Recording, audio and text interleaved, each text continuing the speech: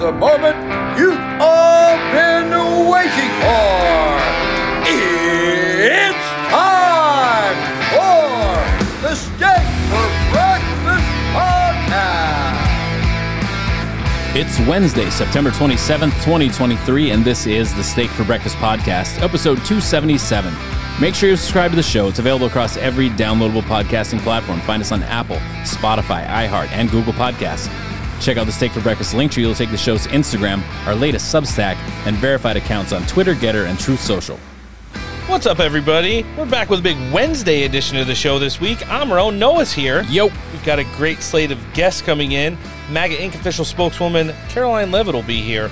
We'll sit down with 2024 presidential candidate Perry Johnson, and we've got dueling congressmen. Just kidding, they're on the same team. We'll be sitting down with Oklahoma Representative Josh Brecheen and Arizona Representative Andy Biggs for the first time. Lots of breaking news. A House divided up on Capitol Hill. The budget battle rages on. Joe Biden's drama continues, whether he was not well received in Michigan yesterday or the late breaking news from the Oversight Committee and James Comer last night. And Donald Trump had events in South Carolina yesterday, Michigan tonight. He not only continues to rise in the polls, but above the drama as well. But before we get to any of the headlines, let's take it up to Capitol Hill, in the nation's capital, and change the way you consume your news. Smokey, this is not Nam. This is bowling. There are rules. Today, Junior, America, Steak for breakfast. So stand by. All right, everybody, welcome to the Steak for Breakfast Podcast. I'm Ro. Noah's here. Yo. And if you're a first-time listener, welcome to the show. Long-time listener, of course, welcome back to America's fastest-growing political podcast. And getting things started on the show today, we're up on Capitol Hill with the congressman who's representing Arizona's fighting fifth. Really excited to be sitting down for the first time with Representative Andy Biggs. Congressman, thanks for joining us. Thanks for having me, guys. Appreciate it very much. Well, I'm pretty sure you're bored today with nothing to do, and it's pretty, everything's normal up on Capitol Hill, not too much to worry about. You want to give us the latest on the budget battle? Yeah, I was just playing a crossword puzzle, guys. You interrupted that, right? So that's what's going on. No, so what's happening? I mean, I could take an hour or so talking about it, so I'll try to be quick hitter. Right now, we're ostensibly trying to get through 4 of the 12 bills we're supposed to already have done and sent over to the Senate. There's some good stuff in those bills, some bad stuff in those bills, but we're going through the amendment process on those spending bills. Every year you're supposed to do 12 of those bills, get them over to the Senate, and get that all completed by September 30th. No, we didn't get that done. So now I've got a whole host of colleagues. They're all working through these various notions of what's called a continuing resolution, where you keep spending. You allow spending for a period of time while you are supposed to finish those 12 bills. But guys, I'll tell you something. They started doing those continuing resolutions because I don't think they really want to do these 12 spending bills to try to bring our spending under control and bring it down. So that's what I would say. And you know what you get? A lot of people don't know this. How many times we've done continuing resolutions in the last 25 years?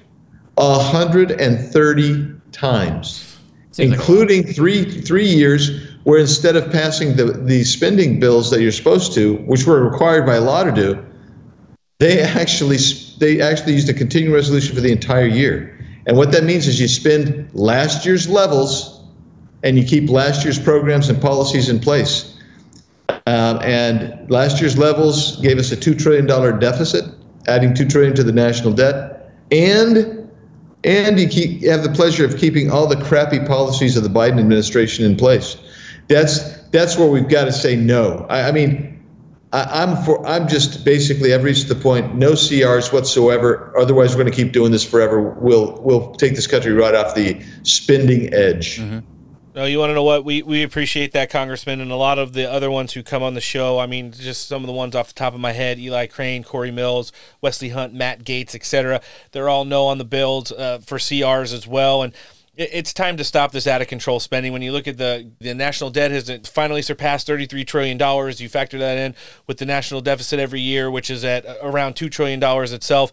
And just the way the Biden policies have been across the board. You want to talk about the border, our stance geopolitically, domestically when it comes to the economy. There's nothing in just refunding the government to continue on this path that we're going down right now that looks like it positively serves the American people. And even though it's such a small number, even though it continues to grow up in the House of Representatives, and I saw some of the senators jumping on board over the last 48 hours as well, it's good to see some pushback on this stuff, especially when you talk about, let's get into this here. So the $6 billion from Ukraine, the $1.67 billion from the State Department, in addition to the $4 billion that's interwoven in from the Chuck Schumer CR that was presented to the Senate yesterday, you were an absolute no on that one as well, right? Yeah, absolutely. Look, guys, I'm going to tell you, any CR facilitates the big spending deficits. It facilitates, you always end up with an omnibus bill of some kind. You end up with crazy policies in there. They cram it down your throat, either before, this year they're talking about before Thanksgiving, maybe before Christmas again. It's insane. And I'm against it. A good number of my colleagues are as well. And I saw that you also signed on to say that you were no for U.S. troops ever, in the theater over there in Ukraine as well. I thought that was huge. Congressman, I want to segue over and talk about one of the Republicans' wins this year, and that's with H.R. 2. It was passed through the House, although Alejandro Mayorkas and Joe Biden are never going to implement a lot of the stipulations that are in this bill. I mean, when you talk about border security as being a critical part of anything that, goes forward as far as funding the government, how can we not see the disaster that's going on down there? We know that you come from a border state. You're a huge advocate for securing the American southwest border. To just see this, have Democrats and Joe Biden continue to ignore something that the American people obviously want. We're seeing it affecting a lot of blue states and those politicians speaking out against Joe Biden as well. Yeah, this is a loser for the Democrats. But just last Friday, when I was testifying against against the CRs in the Rules Committee, the ranking member said, "Hey, look, there's no crisis on the border. You guys are just, that's just talking it up." Tell that to the 304,000 people that actually were encountered at the border. Tell that to the 200,000 people who got away sneaking into the border. It is a real crisis. And the H.R. 2 passed out. The Senate is not going to take it up. And a lot of people are saying, well, let's stick it in a CR. And that doesn't work, guys. The way it works is if you can take something that the Biden regime wants in the spending packages and you defund those, like Green New Deal crap, like DEI stuff, like drag queen shows that are sponsored by the State Department. Until you start defunding that stuff that Biden wants, and then going beyond it and start cutting even more. Two things. That's a twofer, right? Because one of them you get rid of. It's a threefer. You hopefully get rid of some of those bad programs. But the second thing is you actually reduce some spending, might save a little bit of the deficit. But the third thing is the Biden administration is under your thumb at that point, and they, in order to get some of what they want, are going to have to actually show demonstrable metrics of border security. And they're not willing to do that. A lot of my colleagues are not willing to do that. The Democrats don't believe there's a problem, and a lot of my folks, my colleagues on my side of the aisle, they're willing to do this kind of kabuki theater of saying, "Oh, hey, folks, we're doing stuff on the border," when they know good and well that this administration is not going to ever enact these policies, enforce these policies. Why? They're a lawless regime. Well, that's the thing, Alejandro Mayorkas. Even when federal judges have ruled against him, he just goes and writes or rewrites administrative policy that skirts the judge's rulings. And I saw something you were very outspoken on this week, and that you were opposing the temporary protective status for nearly 750,000 of Venezuelan refugees and illegal aliens who are crossing the border right now. You want to tell our listenership a little bit about that? Yeah, so one of the things that Mayorkas did is he created a special, what we call a parole program, and he allowed it for Venezuelans. Parole's supposed to be, before Mayorkas, you might have 12 to 15 a year So if somebody needed emergency humanitarian medical care, they might be able to get parole or something like that. It was one-off, case-by-case, fully vetted individuals. What Mayorkas has done is he's turned this into a group deal, right? So anybody could come in. So it violates the law, which we've already talked about. It violates the law, and he's bringing in people from Venezuela, Nicaragua, Cuba, and I can't remember, Haiti, I guess, is the fourth country. But Venezuela, he's bringing in literally a number to take it up to 750,000. I think by the time we actually get the real numbers, it'll be closer to 1 million people that he's granted parole. What that means is he lets them into the country, he gives them legal work status for 2 years, and guess what happens? You never hear from those folks again. They're in the interior. That's what Alejandro Mayorkas has done, not just with these guys, not just with the Venezuelans. He's trying to do that elsewhere as well. Yeah, the border is something that, definitely needs addressing, and especially with the looming government shutdown, we've got just a day and a half until, you talk about 4 of 12 appropriation bills being worked on. Who knows what's going to happen? It looks like the shutdown is going to happen, and then you have all those men and women who have just been absolutely ravaged, not only talking about Border Patrol and Customs, but the towns along the U.S. southern border who have been, just overran by illegal aliens over the course of the last nearly 3 years now, and the potential for them not getting any government funding or the officers working down there not getting paid. Yeah, exactly. So I mean, this is why I take this all back to give you the context. The bills that would have funded these guys, these men and women, those are actually passed out of the committee last June, right? But the speaker didn't bring them forward. But be that as it may, if we hurry and did our work, we might prevent these guys from missing a paycheck, because they all get paid Friday. They will all get paid Friday. If you're a 2-week employee, that'll take you to mid-October. And if we got off our keisters and actually started delivering this stuff, you get to the Senate, you might have a shot to get some of these bills back so nobody would miss a paycheck.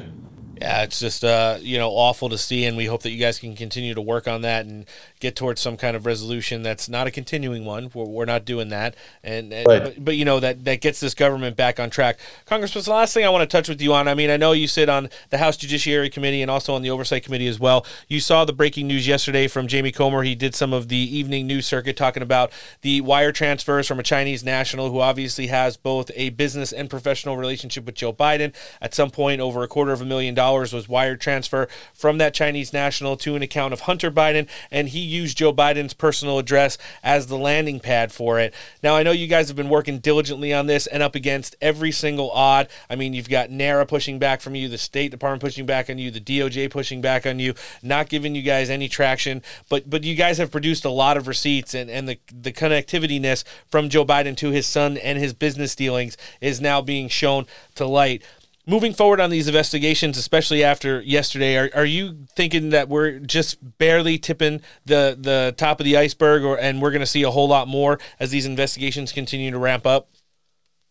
Yeah, quite frankly, I think, actually we have so much documentation from so many countries. We're in jeopardy of oversaturating the information overload for people, but there is still so much more to get to. I mean, I'm trying to arrange interviewing a multitude of additional witnesses that I think are they're Hunter Biden's former business partners, and Hunter Biden and Joe Biden were the product, and there's a lot of people that were in business with Hunter who know that that's the case. And so we're trying to get that. We need to get Hunter Biden, in my opinion, we need to get Hunter Biden to come in under subpoena and have him testify. My guess is he'll take the fifth repeatedly, but we need to get him in there. We need more bank records from Hunter Biden, and not just Hunter Biden, but Jim Biden, Joe Biden, and pull those in, plus other business partners, because we know that this money was being laundered. I mean, there's no other reason that you're doing one-off transfers of money into an account that is temporarily connected to Joe Biden meeting with or calling Hunter Biden's clients, and then delivering a quid pro quo like we saw just a few days after a meeting, a phone call with the Ukrainian business executive of Burisma. Next thing you know, Joe Biden's there holding the government hostage. You got to fire Victor Shokin, the prosecutor who's investigating Burisma, or you're not going to get $1 billion of U.S. taxpayer money. Yeah, there's a lot there, and it ties right into Joe Biden. No, it certainly does. And Congressman, the last thing I'm going to ask you, you see all this stuff kind of ramping up at the end of the fiscal year here. You've got the Joe Biden investigation. I mean, that's pretty damning, info that came out yesterday. You've obviously teased that there's a lot more, and you guys are going to be able to expose much, much more of it moving forward. And then when you talk about the budget battle that's kind of backed itself into a corner right now, I mean, we're a day and a half away from a government shutdown. Do you think at the end of the day, and once we get through all this stuff, that Speaker McCarthy is built to last when it comes to being, obviously the leader of the caucus and the Speaker of the House? Yeah, I'm going to tell you exactly what I see. I try to be very transparent about all the stuff that we've been talking about. I'll be transparent on this. I anticipate that there may be a motion to vacate at some point the next little while. I don't know when, but quite frankly, I think he survives it. I don't know if I've been told Democrats aren't going to bail him out this time. I don't know if I believe that. I think Democrats will bail him out. I think they'll bail him out on a CR. And so if the Democrats bail him out, he'll get 160 votes from the Republican side, and he'll survive. Yeah, it's one of those things when I think the Democrats are waiting to play their hand once they see how bad or which way the media kind of blames the shutdown on if it happens. You saw KJP push back yesterday where, nearly 65% of the American public thinks that the government shutdown would be at the fault of Joe Biden because of his policies and rampant spending.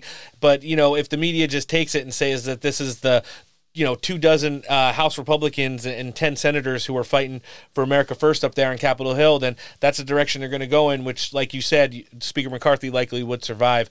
Congressman, this has been awesome sitting down with you for the first time today. We're looking at some point to have you back on the show in the near future. We're going to live link your congressional website in the show description today, but for anyone that's not following you, where can they check you out? You can check me out at Rep. Andy Biggs AZ. You can go to on Facebook, you can go to Congressman Andy Biggs, Truth, at Rep. Andy Biggs AZ, or you can go to my official site, which is biggs.house.gov, and that will give you everything. By the way, you guys, I've had tonight I'll have my fourth op-ed on the budget situation we sit in. That should be published. I think another one's going to come out on a different outlet later today as well. So I've written 6. One of them I was chastising somebody too vigorously, and so I got to rewrite that one, guys. But in any event, the other 5 or 6 are going to be out total. So you can see those all at the biggs.house.gov website. We'll be looking forward to sharing that. And listen, we got to just say thank you, Congressman. You're one of our strongest fighters and biggest warriors up there on Capitol Hill. He's also representing Arizona 5. Congressman Andy Biggs, thanks for joining us today and getting the show kicked off. Yeah, thanks, you guys. Have a great show. We are back in D.C. It's a big week because we're supposed to pass budget bills by September 30th, which is later this week. But instead of doing that and spending time on that over the past several months, Chuck Schumer, literally minutes ago, just dropped a bill that spends billions and billions and billions of dollars, doesn't do anything for border security, and we're supposed to go vote on it right here in the chamber. So obviously I'm voting no. This is what's wrong with Washington. It's a broken system. It's why we're bankrupting this country. We got to fix it. But certainly going along with this is not something I'm willing to do. I'm not worried about whether there's a speakership place or not. The only thing I care about is fighting for the American people. And you know what? That means securing our borders. That means lowering the cost of energy. I would love Democrats to join with us on a continuing resolution that would secure the border. There are enough Democrat leaders out there that are calling for it. So I don't understand. If you're in New York, you've got your governor, you've got your mayor, all calling for it. It's the number one issue. So you'd have an opportunity. There's lots of opportunities. If you're a Democrat, you're down in Texas, you're in Arizona, you have this opportunity. They sent $100 billion and nobody's counting the money and nobody's looking for the fraud. And Ukraine's always been in the top 10 or historically been in the top 10 for corruption. So no, I think it's a huge mistake. It's an unpopular idea. And yet the leaders in Washington are dead set on ramming this down our throat. But I told them I am not going along with it. I will not allow my consent to let them push through more money for Ukraine, particularly when they have the gall to tell us they're going to pay Ukrainian government workers while our workers go unpaid. polling shows that a higher percentage of Americans would actually blame the shutdown on the president and the Democrats, not on Republicans. Why do you think that is? And should the president be out there speaking more on this issue? We're going to be very clear. This will be a Republican shutdown, right? This is extreme House Republicans who have made it very clear that the chaos that we're seeing in the House, they are marching us towards a government shutdown. That shouldn't be happening. This shouldn't be happening. Jumping into the news portion of the show today, welcome to the Steak for Breakfast podcast. I missed you yesterday, Noah. I missed you too. A lot of our listeners missed us too, asking where the show was. Listen, we say it at the end. Maybe we should say it at the beginning. We are resuming our normal business schedule, though, and we'll be back with our Friday edition in just 48 hours, and I see Noah, his eyes fluttered, so he's not very happy with that. We're busy. Not as busy as those up on Capitol Hill, though. A lot of moving parts, a lot of interested parties. What do you think Barack Obama would have to say about the potential government shutdown coming on Friday? Well, the government is going to shut down. The good news is the pond cleaners are going to be off, so they're not going to find any more of my sous chefs at the bottom of the lake. I like it. Jesus. I'll allow it. Hey, listen. He can't be as bad as Justin Trudeau was this week. Oh, my gosh. Oof. Bringing some Nazis to Parliament? We'll get into that at the end of the segment. We're going to frame it. Like actual Nazis. So it ends there. It was also great sitting down with Congressman Andy Biggs for the first time. He'll definitely be coming back to the show. Great to connect with his staff. And listen, kind of lays it out there for you like in real time, which is what we try to do here on Steak for Breakfast. So we have a House divided. It's spilled over into the Senate. And we've got, I guess minutes in the big scheme of things before we hit our government shutdown at the end of the business day on Friday. I know that, those working on appropriations in the House of Representatives have been working diligently to get these bills passed. Anywhere between 4 and 6 now have gotten through committee. And listen, all we could do is continue to track it. We've got a slew of congressmen and women coming through the show. On our Friday edition of the show this week, we're going to be having Representative Eli Crane. No one's laid it out for the American public better than he has. And no one laid it down harder against Merrick Garland than Congresswoman Victoria Spartz, who will be joining us for the first time on Friday as well. Nice. So, yeah, she's going to be an awesome interview, and I can't wait to sit down with her. Not like Mitch McConnell, who doesn't really continue to have the America's best interest at heart. When did he? Has he ever? Listen, the SCOTUS appointments is kind of where I start and end with Mitch McConnell throughout the course of the last almost 8 years now. Yes, he did ram through a lot of federal judges who were appointed to the bench, but here's the thing, he's done more for Joe Biden, so maybe he just likes having a lot of judges confirmed on his resume. It doesn't matter which party's in power. I think besides, if you just look at the last decade of Mitch McConnell stopping Merrick Garland, not like that means anything now. He might as well be a Supreme Court judge because he's acting like the supreme ruler of the entire United States as the Attorney General, and then getting the 3 judges confirmed that would eventually overturn Dobbs are highlights for him, and all the rest is pure shit. And we all know his China-loving wife. Maybe you've heard of her. Elaine Coco Chow. Her too. He was on the Senate floor yesterday. You'll never guess it. Shilling for Ukraine. Let's hear it. But in order to work on appropriations to continue uninterrupted, Congress needs to extend government funding by the end of this week. By the end of my life. The sooner Congress keeps the light on, the sooner these important conversations There's only one light? Can resume.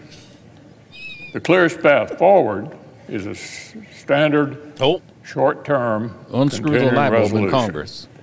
Our work this week needs to produce the resources and flexibility to maintain essential government functions at their current rates of operation while progress on full-year appropriations continues. He had to turn the page to read the word continues. I can only imagine how big the font is. Like, okay, I get it. Like, you had the font really big and you ran out of space, but like, somebody get the guy a Sharpie and just write the last word so he doesn't have to turn the page for one word. Hey, listen, and if you want to know what I mean by shilling for Ukraine. Oh, my God. So yesterday, and we'll get into this in our next news segment because Joe Biden's had the drama ramped up against him. There was a lot of news that went under the radar yesterday. They want to talk about, the government shutdown and who's right and who's wrong. They also want to talk about the court ruling, the civil lawsuit in New York State against Donald Trump, which is essentially destroying the Trump Organization. We'll get to that a little bit later in the show as well.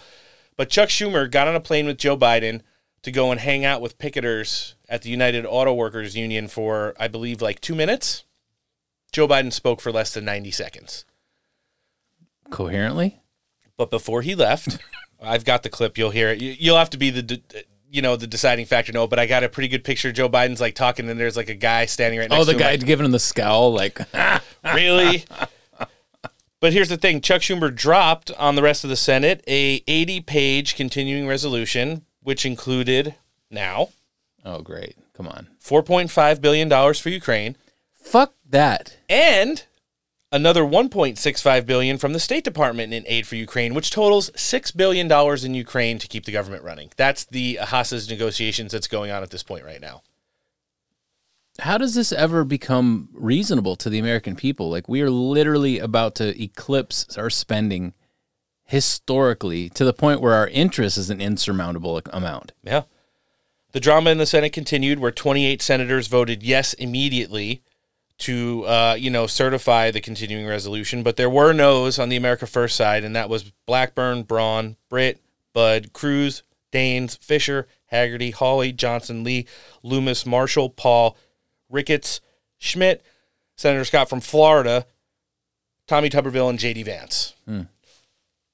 Those were the ones that have absolutely had it and are not going to be, again, held hostage by the Democrats to say, you think the border's bad now, imagine with a government shutdown, fund Ukraine, or we're going to make it worse. I don't get it. I was telling somebody the other day, they were like, do you think the government shutdown is going to happen? I was like, it's absolutely going to happen because it's a win-win for them. It's a distraction from all the sketchy business dealings and stuff that are coming out about Biden. And B, they get to make the Republicans, quote unquote, look bad. Yeah. Well, as the press said, over 60% of the American public think that this is going to fall on the Democrats and Joe Biden if the government can't stay. They do hold 2 out of 3 branches of power. Yeah, I mean, obviously it's going to be their fault 100% because they're going to be adding so much fucking extra cheese to this bullshit that nobody's going to be able to no, we can't fucking do that. Are you out of your mind? Well, God, what if we have the grateful Ukrainians? Mm-hmm. Or what about the grateful Ukrainians that are here? You mean the Nazis that are here? I mean, I wasn't going to say it, but ouch. You don't want to be a Canadian Parliament member right now. Oh, man, that's embarrassing. So I don't know if you saw it on Sunday mornings with Maria on Fox News.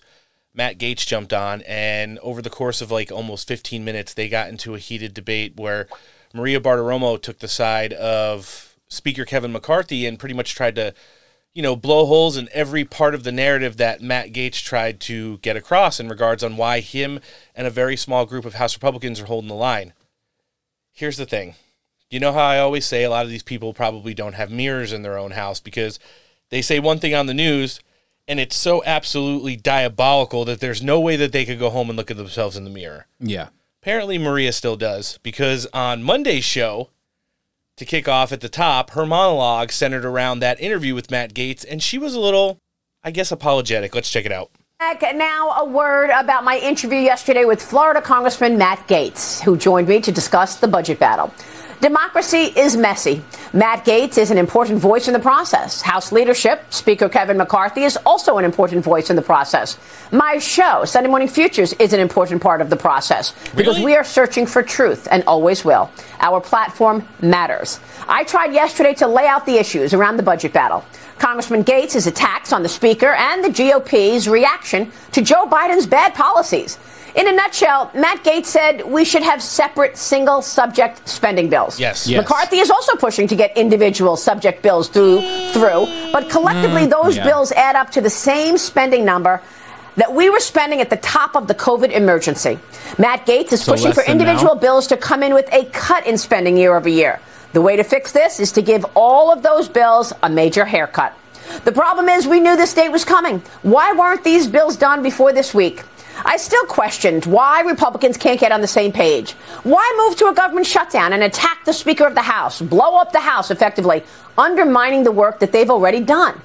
But Congressman Gates came back saying we can't govern the way we have in the past. We are spending $7 trillion a year, but we're taking in just $5 trillion. The spending must be cut. He also questioned how serious Republicans are about investigating Joe Biden, when in fact we still have yet to see a subpoena of Hunter Biden. Good point.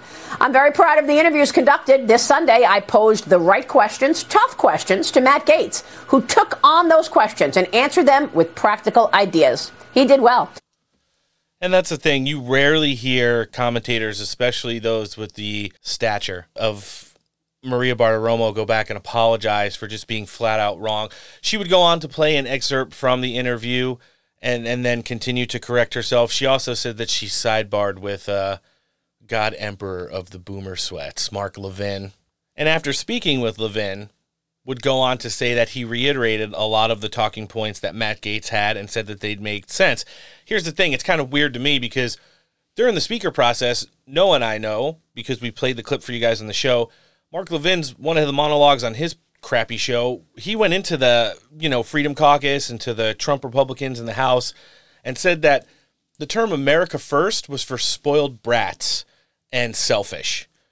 And now, what? In such a short amount of time, less than 9 months, here you have Mark Levin telling Maria, like, hey, listen, turns out that Matt Gaetz and the America First House Republicans are right. Yeah. This thing is a fucking disaster. And if we don't, this is the last chance, right? Joe Biden has legislative wins for the duration until the election if we cannot hold the line right here on this budget battle.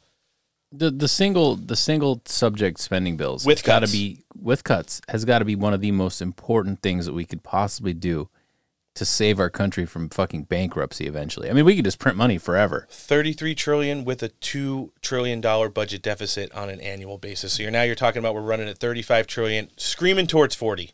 But as we're printing all this money, we still have our enemies buying our debt, which is not good. Are you talking about China? China. And Russia was making a big stink about gas prices today, too. Really? Yeah. Why? Well, because their tanks are oil burners. Hey, listen, wherever you're listening to the podcast today, no matter what platform it's on, Apple, Spotify, Google Podcasts, or iHeartRadio, make sure you're subscribed to, following, and downloading the Steak for Breakfast podcast. Helps us out on the algorithms, the downloads, the top 100s, etc. Just want to remind all of our listenership that everything you're listening to today, before this, and shows forthcoming are 100% free.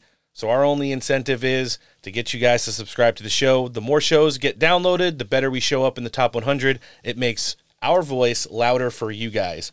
In addition to that, across all of our social medias, Twitter, Getter, True Social, and Instagram, find the Steak for Breakfast podcast accounts, follow them, hit the notification bell. It's pretty funny. I checked in on our Instagram account yesterday. What's up there? Well, it's spiral in the drain. Pretty bad. Circle in the drain? Even worse. So Why? What's going on? About 45 days ago, we were getting close to, on average, 1 million reach. And I checked in yesterday, and we were at 8.6 thousand. Oh. Yeah. That's substantially less. So we are now at 91.8% throttled from just 45 days ago. What did you do? I started doing a lot of collabs with pro-Trump, MAGA Inc., Rare Trumps. Some of Donald Trump's photographers and videographers do collabs with us. And as soon as I started agreeing to do the collabs and sharing them, straight down. Well, it's just, you look at all that stuff. There's a concerted effort to anything Trump related is going to be throttled on all levels. And even like when we saw we had Trump Jr. on, and immediately our notifications from the podcasting platform that posts the show started going into our junk mail folder. Yeah. And then I was having problems with even your emails sending me the show notes for upload going into the junk folder too. And you were one of my favorites in the actual email account. That was weird. Do better, feds. Yeah. Do better, feds. Stop. It's obvious. Kevin McCarthy gave a brief statement last night as negotiations went on till nearly 4 a.m. this morning, talking about what he's focused on. Let's hear it. Matt Gaetz made another threat to your speakership on the House floor today. Are you worried at all that No. bring up a CR? I mean, what do you make of the threats? He's made them for quite a while. Do you?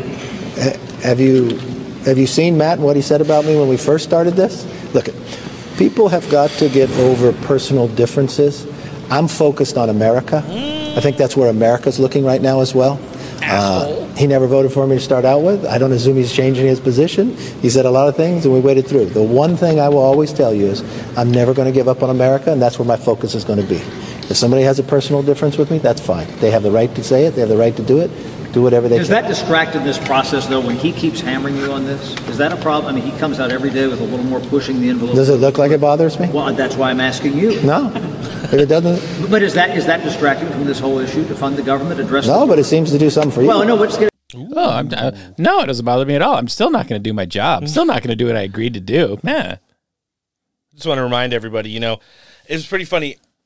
Congressional Twitter was getting pretty spicy yesterday because you know what they were talking about? What? 15 days to stop the spread in regards to the government shutdown. Just going to be a short shutdown. Nothing's going to change. 15 days to slow the spread. We just want to stop the spread of rampant spending. Yeah. And, you know, I think it's a kind of a little bit of an in there because this gets nasty if the government shuts down. Like right now, we're still kind of civil and working things out because everybody's getting paid and everyone's on the clock. The American public expects us to go through the process. The Democrats take their ball and go home if the government gets shut down on Friday, and then things are going to get a lot harder. You think the $6 billion for Ukraine, it'll probably wind up being $10 million in an omnibus bill by the time we get back to the negotiation table. Speaker McCarthy mentioned Matt Gaetz on the House floor yesterday. He had negotiated a letter to Jake Sullivan at the State Department wanting to know where the over $100 billion in cash, in addition to the totality of it, which is about $250 billion total, that has gone to Ukraine since the conflict started with Russia back in last February. Him, Chip Roy, and J.D. Vance came together to write this letter. Matt Gaetz was talking about it. Not only that, but getting to a solution that might include Democrats at the end of the day is something that I think the American public wants to see as long as it has spending cuts. Let's check it out. And our record in this country right now is $33 trillion in debt, facing $2 trillion annual deficits. We're in so much debt. We're driving up deficits so fast. We are devaluing American money so rapidly that in America today, you can't even bribe Democrat senators with cash alone. You need to bring gold bars to get the job done, just so that the bribes hold value.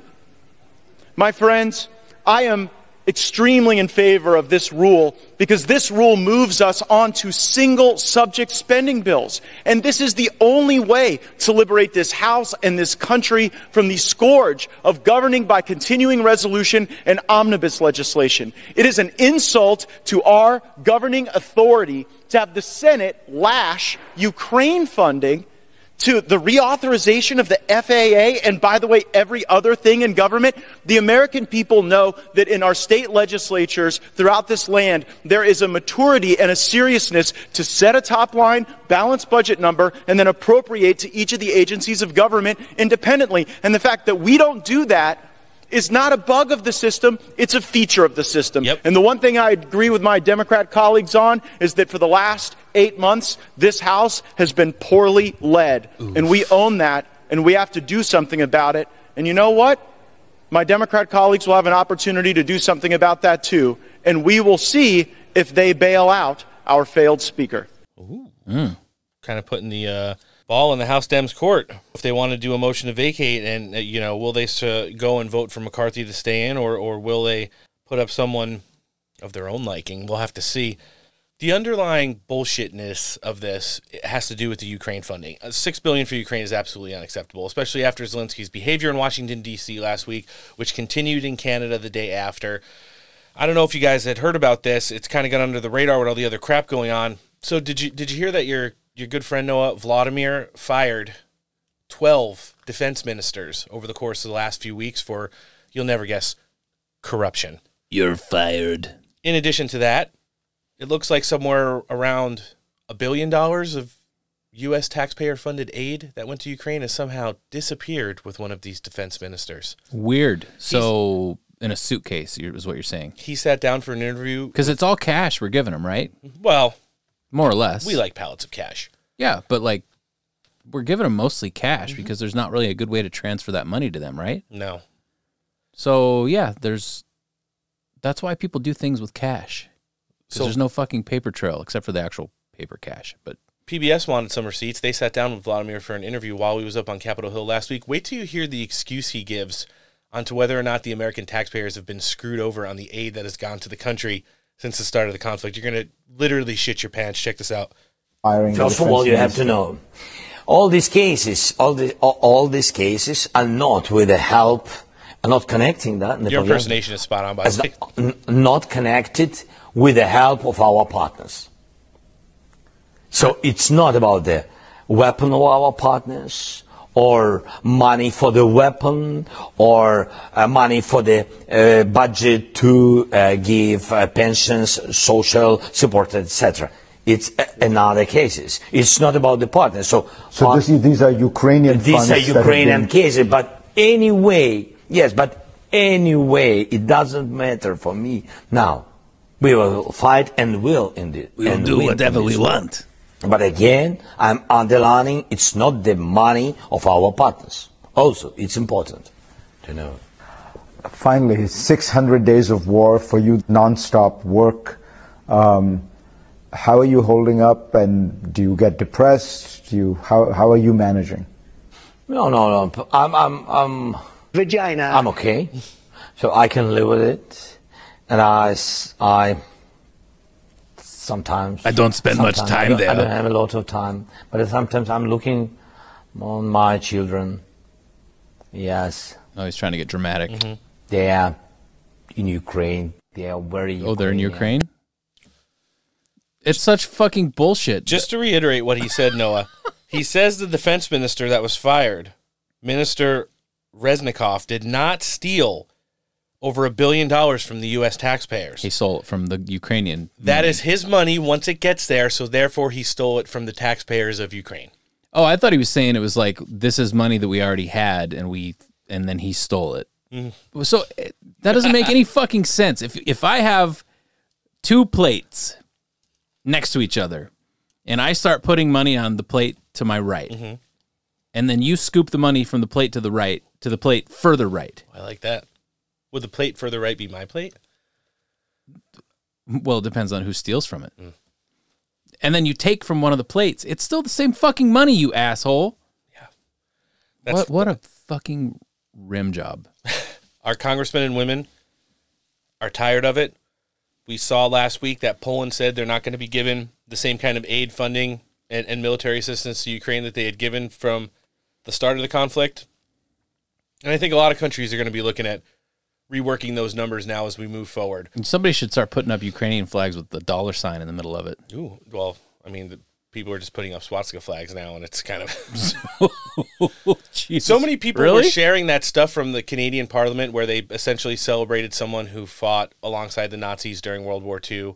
And you know, somebody sent me a post on Twitter, and they're like, hey, they're like, the person that created this post is shooting their shot. If it fits into your feed, share it.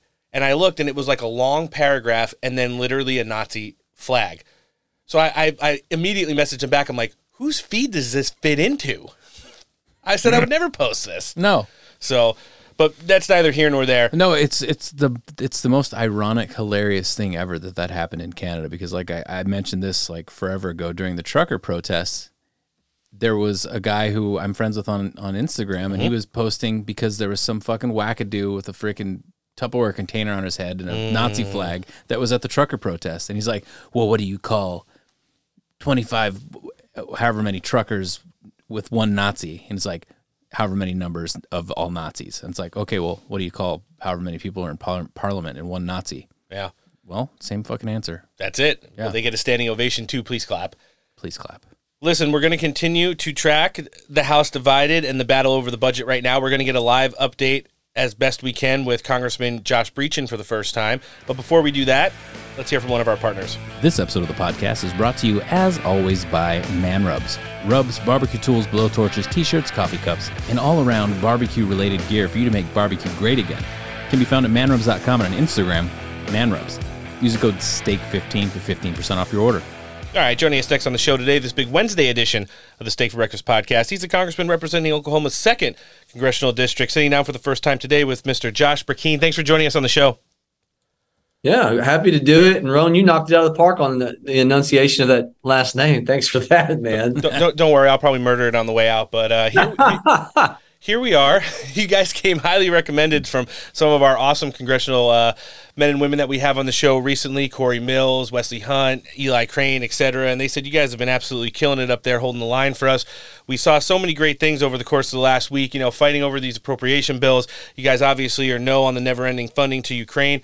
Congressman, we want to jump right into it. It's Wednesday. We got the looming government shutdown coming at the end of the business day on Friday. Can you give our listenership a little bit of an update on where everything's at?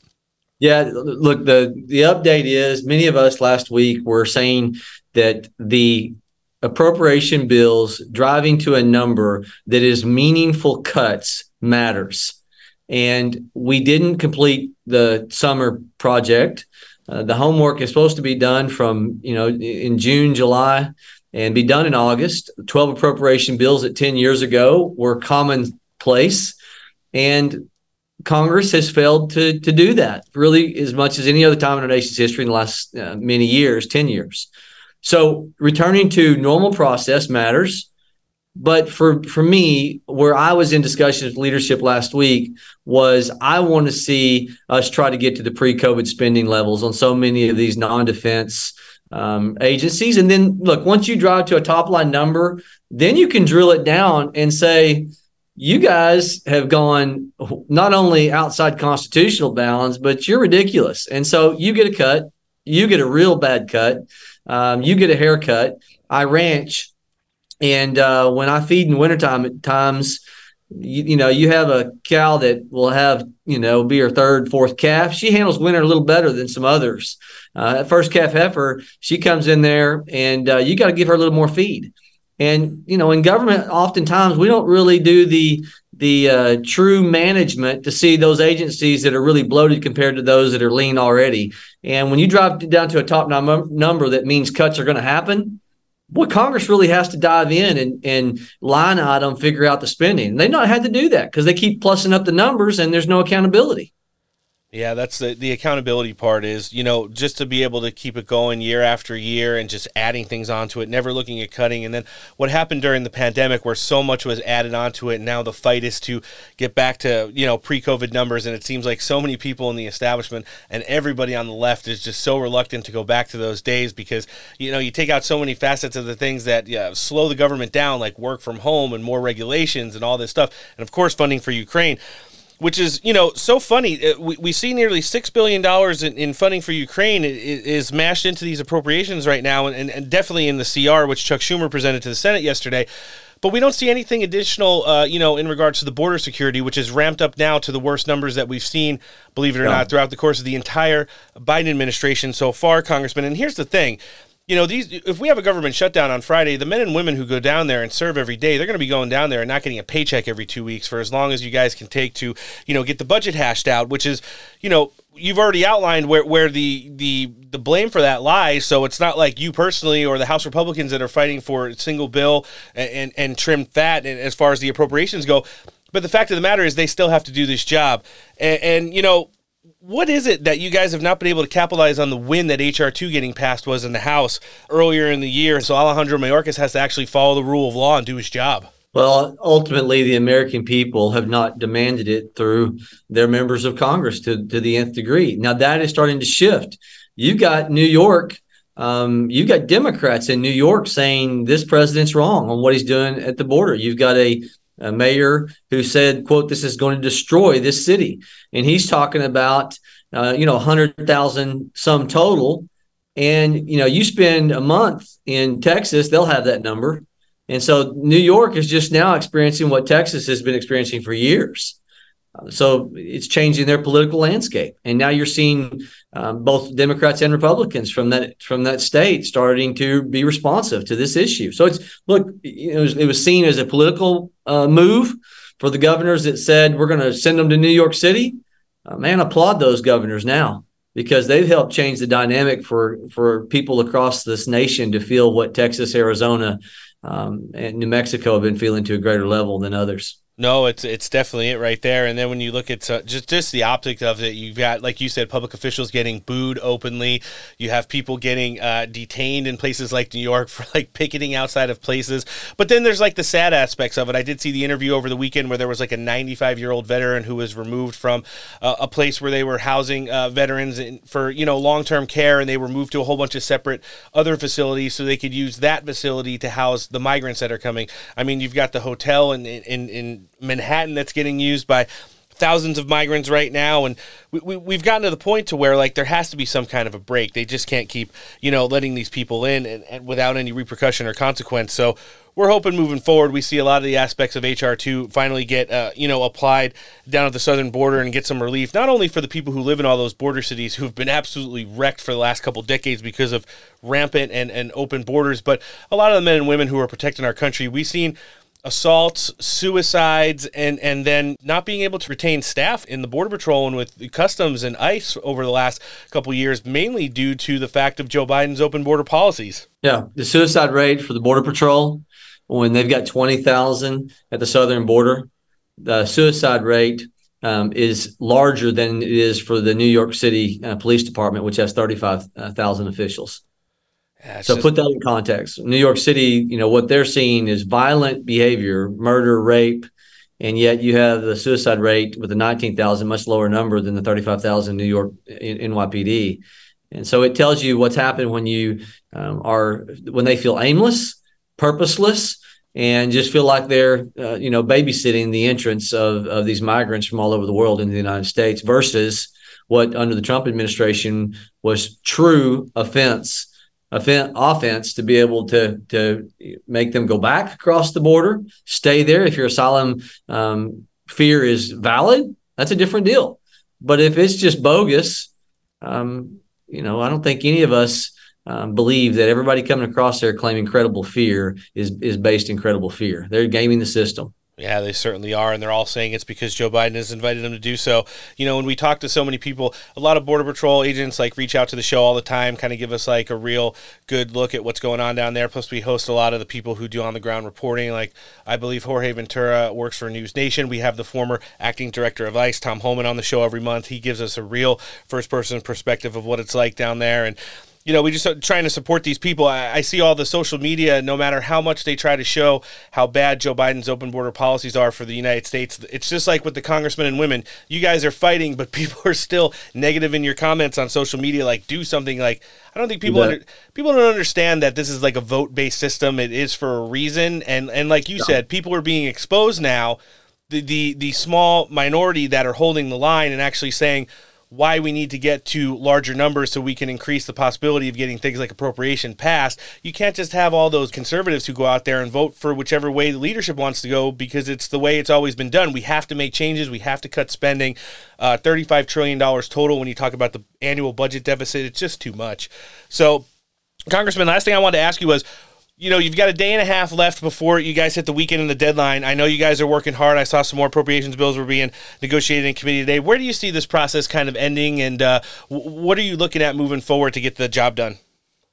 People honoring what we talked about last week, that we can get these appropriations done to 1525, and that's 1.526 trillion. I should say it that way. And that there's trust in the conference that we're going to mean what we say and say what we mean. And we get appropriations to that level. I think the concept of a stopgap measure that is much lower spending, that would be $115 billion cut. If it's a true cut, stopgap, and we can get 75% of the government funded through regular appropriations process, and to buy us another 10 days to say we're going to do a stopgap measure that has a meaningful $115 billion cut with true border enforcement.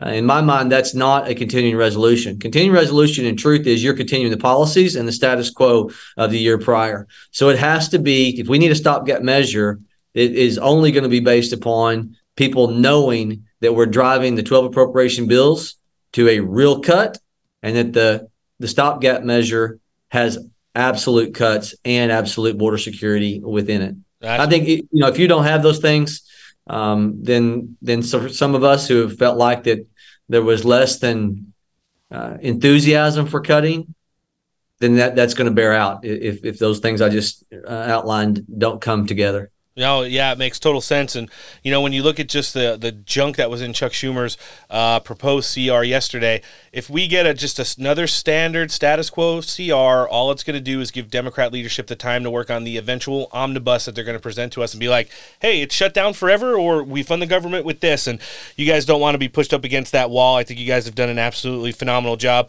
fighting back and making it known to the American public just exactly what's going on behind the scenes as well. Congressman, it's been awesome sitting down with you for the first time today. We're going to hope that you come back at some point in the future. We're going to live link your congressional website in the show description today. But for anybody that's not following you and wants to check you out, where can they do so?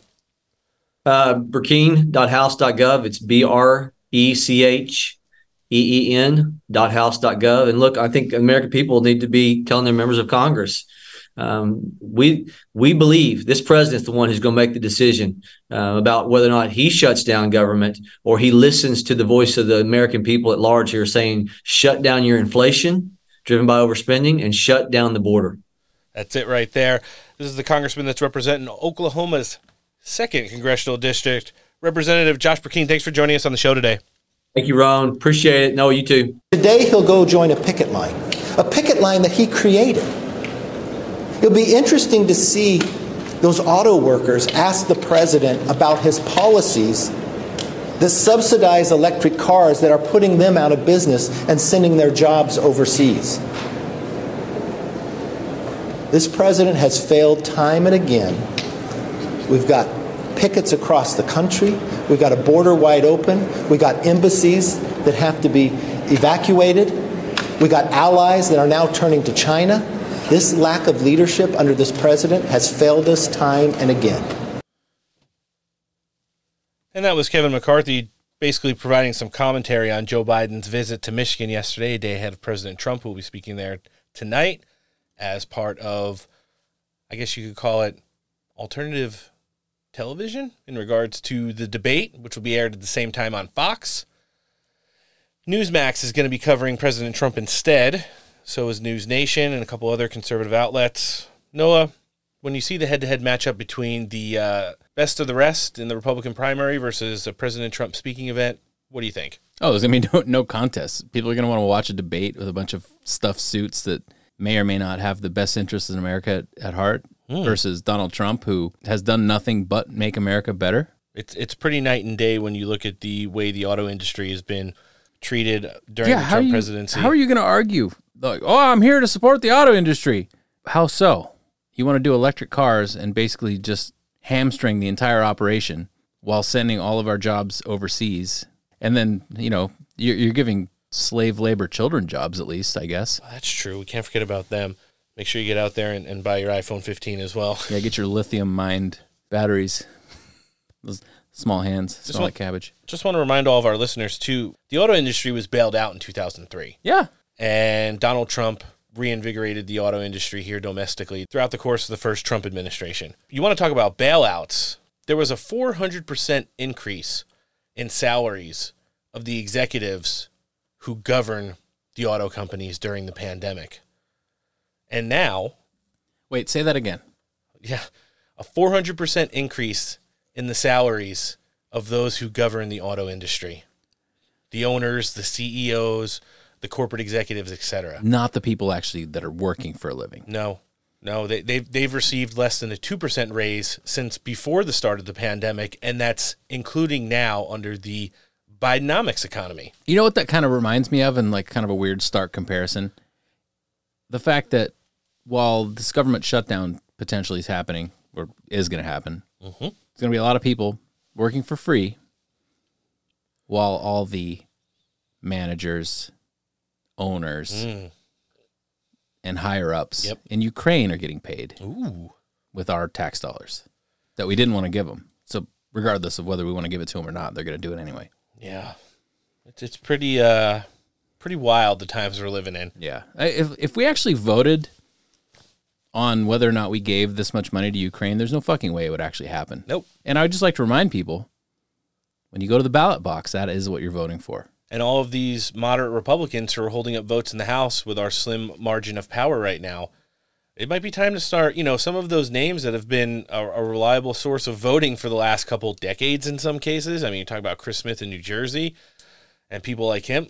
Maybe it's time to really start thinking about primary challengers. And although they might not be the most moderate of candidates for the area you live in, do you want your government shut down? Do you want to pay $10 a carton for 12 eggs at the grocery store or $8 for a gallon of milk forever? Do you want your kids taught pronouns instead of math and English at school forever? It's like, do you want vaccine mandates at your kids' schools when you see now famous people's kids passing out with heart attacks? Do you want to start having to wear masks again, even though they don't do anything scientifically proven? They don't do shit. Mm-hmm. That's the thing. We have to get back to sensible government again, and that's what we've gotten so far away from, that they make it seem like the clown world and the absolute shit show that we're living in is normal. So Kevin McCarthy spoke on Joe Biden's visit to Michigan yesterday. He spoke for a whopping 86 seconds. And how much of it was intelligible? I've got the clip. You tell me. Let's hear it.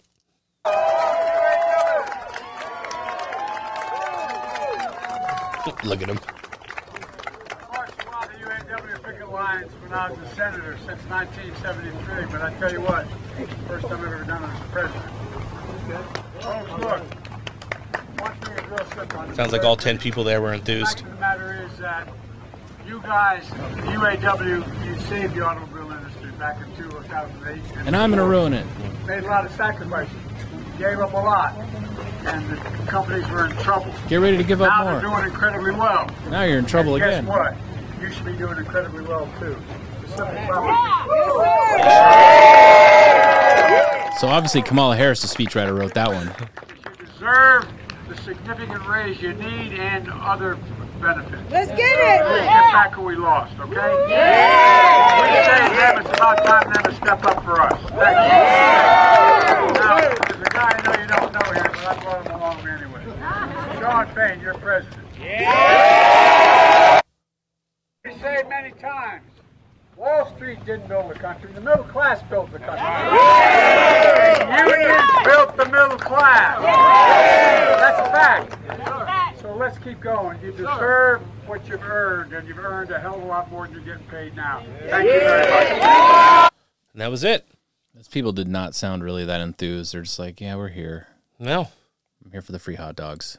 And, unlike the cases with the U.S. southern border and East Palestine, Ohio, and all of the other disasters that Joe Biden has created, both foreign and domestically, throughout the course of his presidency, this was the one time that he took the opportunity to go and beat Donald Trump somewhere. Because Donald Trump had announced 2 weeks ago that he was going to do this in regards to not going to the debate.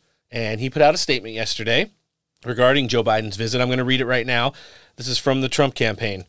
This is nothing more than a PR stunt from crooked Joe Biden to distract and gaslight the American people away from his disastrous Bidenomics policies that have led to so much economic misery across the country. The fact that President Trump will be the nominee and will beat Joe Biden because he's the only person who can supercharge the economy, secure our border, and safeguard our communities. Americans want to return to a prosperous nation, and there's only one person that can do that. You guessed it. It's President Trump. Yeah, I really don't think Joe Biden achieved anything by going yesterday. How does anybody believe him? Like, anybody that works in the auto industry that believes anything that guy's fucking saying other than, hey, if you show up to this event and cheer for Joe Biden, we'll make sure you work at the electric vehicle plant. Yeah, that's the new version of Learn to Code. Yeah. We saw some alarming statistics that came out this weekend in regard to some polls. We're going to get to more polls later on, but disastrous for Joe Biden. So I don't know if you saw this, Noah. There was a Washington Post poll that was conducted that showed Donald Trump was up 10 points on Joe Biden in the general election. From WAPO? They immediately, after having it on their shows in the morning, ABC and NBC and shows like that, said that they consider this poll an outlier and that not too much interest to be given to it. An outlier. Mm-hmm. An outlier. We love our outlier polls. Has that ever been brought up as an actual thing? No, that's a head-to-head matchup that shows Donald Trump at 52%, 10 points over Joe Biden at 42. How does that? This is a outlier. Yes, this is something that happened. The polls are showing what the people want. I'm actually thinking that now it's getting hard. What are they going to say? Like, this is a poll of only MAGA Republicans? It's like it's getting harder and harder to hide the fact that the American people are absolutely disgusted with this president and his policies, and the virtue signaling and this, that, and the other thing, the DEI hires and the ruination of our government, and they're just absolutely fed up with it, and not going to be taking it too much longer, because this has turned into an absolute disaster. So an outlier in statistics is a data point that differs significantly from other observations. An outlier may be due to a variability in the measurement, an indication of novel data, or it may be the result of experimental error. The latter are sometimes excluded from the data set. An outlier can be an indication of exciting possibility, but can also cause serious problems in statistical analyses. Well, that's fantastic. I mean, I understand what they're trying to say, but here's the thing. If you look at the Republican primary, where Donald Trump started at, up in the teens and then the 20s, 30s, 40s, 50s, now depending on the poll, sometimes 60 points. If Donald Trump for a number of weeks has been tied with Joe Biden, then up by 1 and then 5, some show 7, wouldn't the next step in the progression if this is the way that Donald Trump is trending with the American people now, to be up as many as 10 points in some polls? Yeah. Makes sense, right? Mm-hmm. Here's ABC's Rick Klein on Sunday morning trying to quell the flames of the firestorm that started from this poll being released and talked about on the Sunday morning news circuit. Let's check it out. And Martha, maybe the most startling number in our poll is this, the hypothetical matchup, a rematch of Donald Trump versus Joe Biden. Our poll with the Washington Post pegging this at 51% for Donald Trump over Joe Biden. That is a 9-point edge. Now, that's only a couple of points difference from our last poll in May, but it is significantly different than most recent polls. It is an outlier compared to other polls we've seen recently. Our partners at 538 put together an analysis for us. They find an average of recent polls having this more in the 1 or 2 point range, with Joe Biden typically having the edge. But whether you believe that or not, look, there's a good chance that there's people just trying to send a message in the polling right now, given the other frustration we've seen. We know in this poll there's some quirks, some oddities around the number of black voters and Hispanic voters, the younger voters who seem to be supporting Donald Trump. And get this, because it's pretty hard to believe, but we asked people whether Donald Trump should be constitutionally disqualified for running for office. And among people who said yes, 1 in 5, about 18%, say they'd vote for Trump anyway. So that might just be sending a message that's more anti-Biden than it is pro-Trump. But regardless, the weaknesses that we are seeing for Joe Biden and his approval rating across the board are very real. They are alarming to Democrats, even if no one thinks this is ultimately going to be a 9-point race. So there's that. I mean, he was almost manicky in his trying to talk about it. They actually said that their poll on the show was 1 point less than the 10-point margin you saw from the Washington Post. And then when you do the average of polls, it still shows Donald Trump within the margin of error. And in many of those instances, up at least 1.5 points on Joe Biden, which has kind of been the norm. I mean, I don't buy into the outlier. Look at it this way. How many hundreds of thousands of United States auto workers have been disenfranchised in the last couple of weeks? That covers all races, all demographics, all creeds and religions. I'm pretty sure those people aren't stoked to go to the ballot box and vote for Joe Biden next year at this point. And some of them still will, because they're just fucking insane. Trump derangement syndrome. Yeah. Thanks, Atlanta and Philadelphia. But anyways, it's kind of the way that the week had been going. Not so good for Joe Biden. I did see now he almost fell down the stairs of Air Force One coming out of the 10-step cargo hold. Jesus. When he got to Michigan yesterday as well. And, with the American public over 60% now thinking that a government shutdown will be because of him and his policies and not because of the dozen or so House Republicans that are holding up the continuing resolution to keep the government funded, which I think is fantastic. So that's kind of where Joe Biden was at until yesterday when we heard some bombshell news. Before we get into that, though, I want to remind everybody, wherever you're listening to the show today, whether it's on Apple, Spotify, Google Podcasts, iHeartRadio, make sure you're subscribed to, following, and downloading the Steak for Breakfast content. Helps us out in the algorithm, helps our message, which is your message, be heard in the top 100 as well. Help amplify the show, support all of our free content by simply subscribing to it on any social media platform.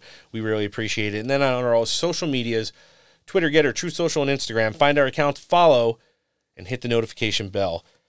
So CNN was so, I believe, worried with some of this information that had been coming out about President Trump over the course of the last week in polls and stuff like that.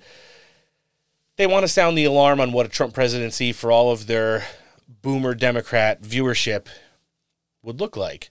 So, of course, they bring out Russiagate proprietor, Signer, as one of the 51 former intelligence officials on the Russian disinformation regarding Hunter Biden's laptop, and now part of the new DHS election dismiss and malinformation board, James Clapper, to talk about the perspective of possibly going to jail if Donald Trump wins the election next year. Let's hear it. In a recent profile, General Milley raised the possibility that he thought if Trump was reelected, he would throw his opponents in jail. He said that he would be at the top of the list. Do you think that that's a real concern? And are you concerned that you could be on Trump's enemies list? Well, sure. I think there are probably a lot of people that are potentially on such a list. And again, that's reprehensible.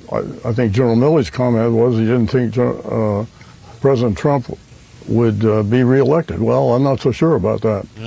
So yeah, that's a real concern for many of us. And that's the thing. Someone who was running point on the Russiagate investigation and you know, spying on the Trump campaign, telling everybody that Donald Trump was a Russian asset in 2015 and then 16 when he was elected. It was because the Russians helped him get there. You know, this guy who signed off on the Hunter Biden laptop when he knew it was straight up genuine, and now sits on the board that will be investigating election mal and disinformation with his good friend Ali Mayorkas, former co-captain of the Beverly Hills varsity tennis team. He was the co-captain? Co-captain. Wow.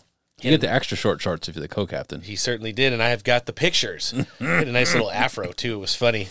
Ali had an afro? It's just like, you know, the curly coif on top. Oh, he had the sideshow bob. Yeah. So, and he is one now.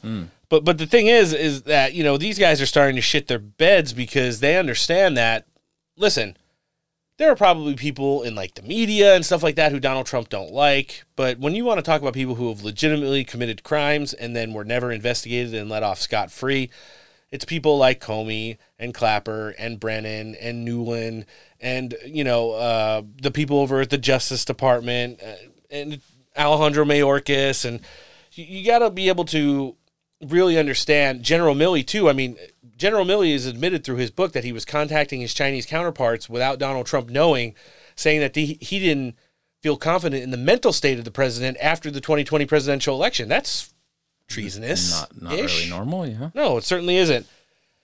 And if that wasn't bad enough for the Biden administration, we had this news break yesterday. James Comer finally got a really good and hard receipt regarding Joe Biden's connectivity tissue to Hunter Biden's international business dealings. This one, namely China.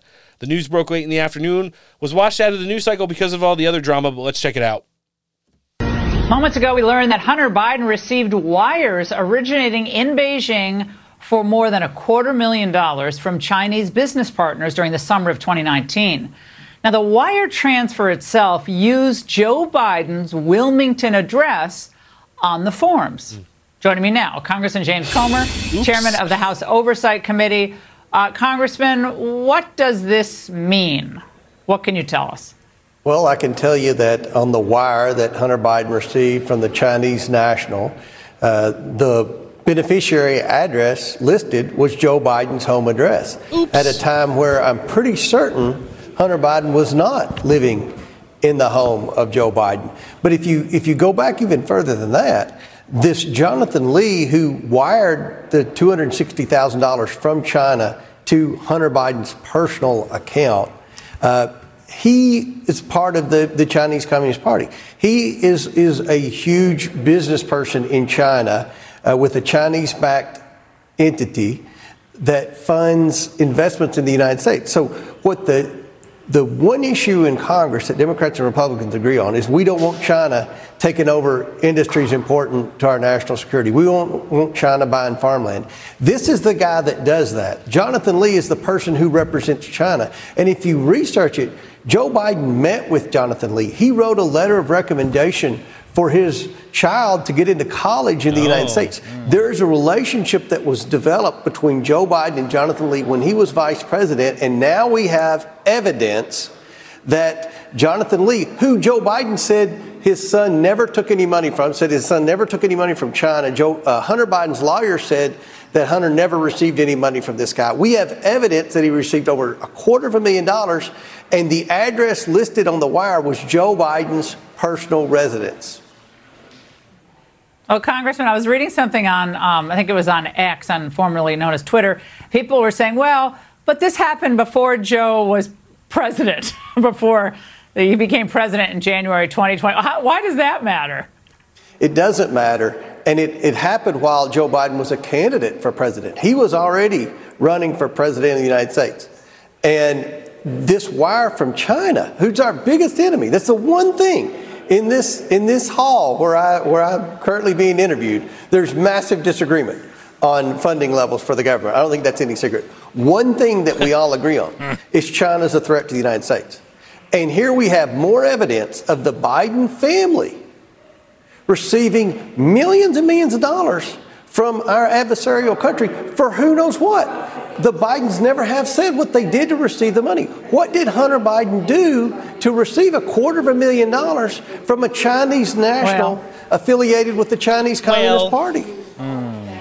Well, maybe it was just more blow art, Congressman, that lovely art that I know you'd love to have hanging in your living room. Congressman. No, Botox queen. Blow art. No pun intended. She gets her face blown back every week with Botox injections. Absolutely maddening. So here we go. That's a receipt. It's current, 2019. It links Hunter Biden's international business dealings to a Chinese national who is known for buying large amounts of property in the United States, who has an established business and personal relationship with Joe Biden, because if it's not just business related, Joe Biden probably wouldn't be writing letters of recommendation for that Chinese national's daughter to get admitted to U.S. colleges. And it shows a sum of money in excess of $250,000 being funneled from said Chinese national to Hunter Biden's personal account, not a shell company, not an LLC, and the address used on the wire transfer was Joe Biden's home address in Delaware. Oops. Hate when that happens. So it's one of those things right now. I never discussed business with my son, and I'm proud of my son. Smartest guy he knows. Smartest guy I know. You know who was a bad dude? Corn Pop was a bad dude. And you ain't black. Here's the thing. If you don't vote for me, you're not voting for Zelensky. Wait, what? Blaming Matt Gaetz for everything, Donald Trump's court ruling in New York, and the fake primary debate, which airs tonight, dominated the news cycle yesterday. But through 2 segments of news already, we've brought you the actual news that is not only it and impactful to you, but honestly, what is going on behind the scenes and really what is dominating the news cycle right now. We have to be able to hope that James Comer and all the great work that him and Jim Jordan, the Ways and Means Committee chairman, are doing as part of this investigation into Joe Biden continues to ramp up. And we're going to be bringing you every single receipt that they've got. This one was a physical one yesterday. Hopefully we'll have more moving forward. We're getting ready to jump in with the official spokeswoman for MAGA Inc., Caroline Levitt. Really excited for that.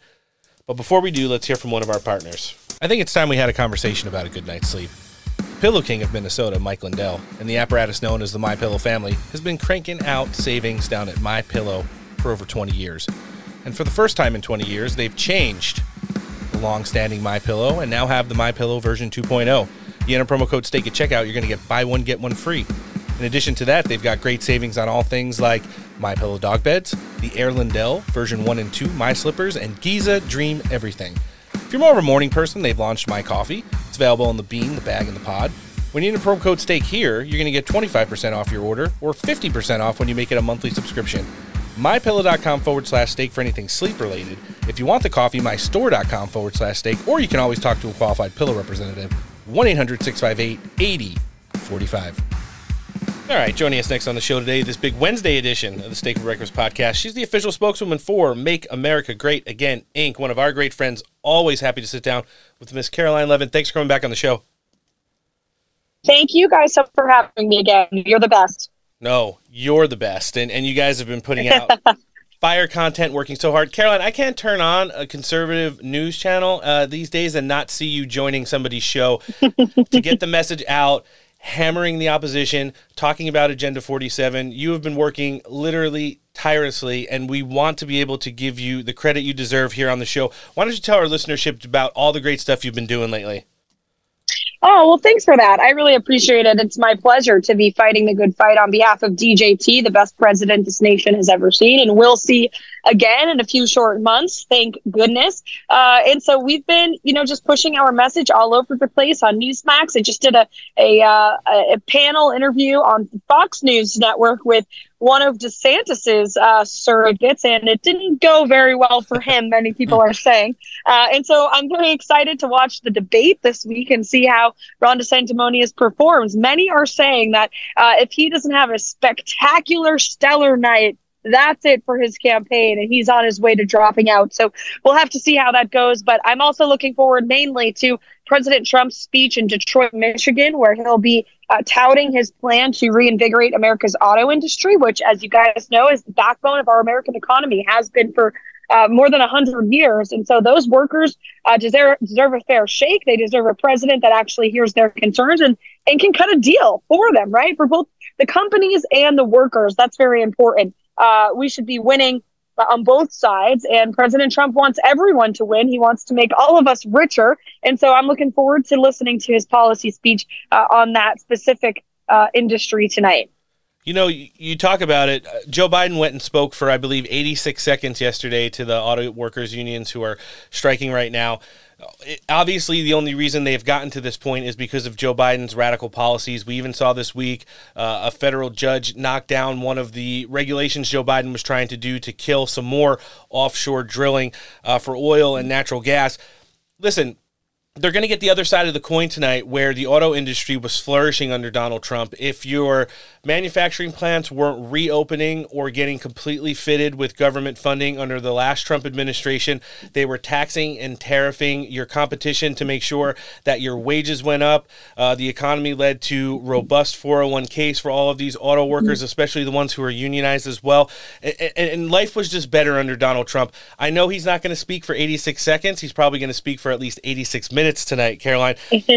but when they see what the perspective is and how much of a night and day change, I still can't believe, honestly, that Joe Biden went out there yesterday. Literally the man that's killing the auto industry. Pete Buttigieg was on the news this morning reiterating it, saying whether people want it or not, the EV revolution is happening.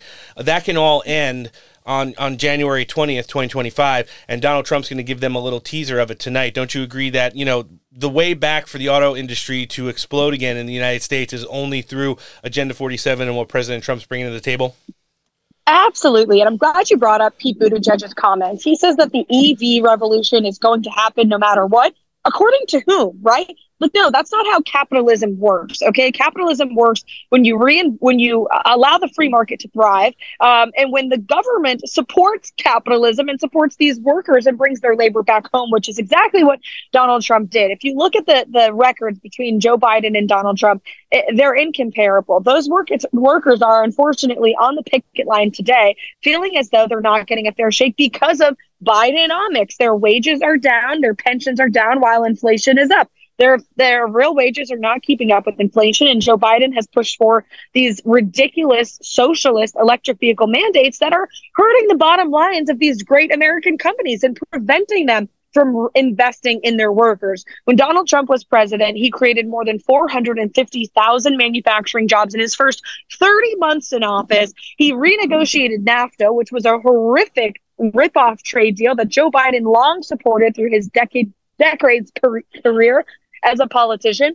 And President Trump also, there was no inflation. You never heard the word inflation under his administration. So people had more money in their wallets. And so he has said to these auto workers directly, with 4 more years of Joe Biden, you are going to be penniless and jobless because you'll be so broke because of his inflation, and your jobs are going to go over to China. And he's 100% right. And so, again, I'm looking forward to watching his speech tonight, unveiling his Agenda 47 plan to end Joe Biden's disastrous job-killing policies for our great American auto industry. Yeah, that's it right there. And, when you mentioned the debate to lead in here, Man, how can I say this nicely? We don't care. We'll cover some of like the funny one-liners from it probably on our Friday edition of the show, just to show people how, much of an embarrassment the best of the rest is in the GOP primary. We should really be at the point right now in the campaign where it's, people are abandoning their aspirations to run for president because they have no chance.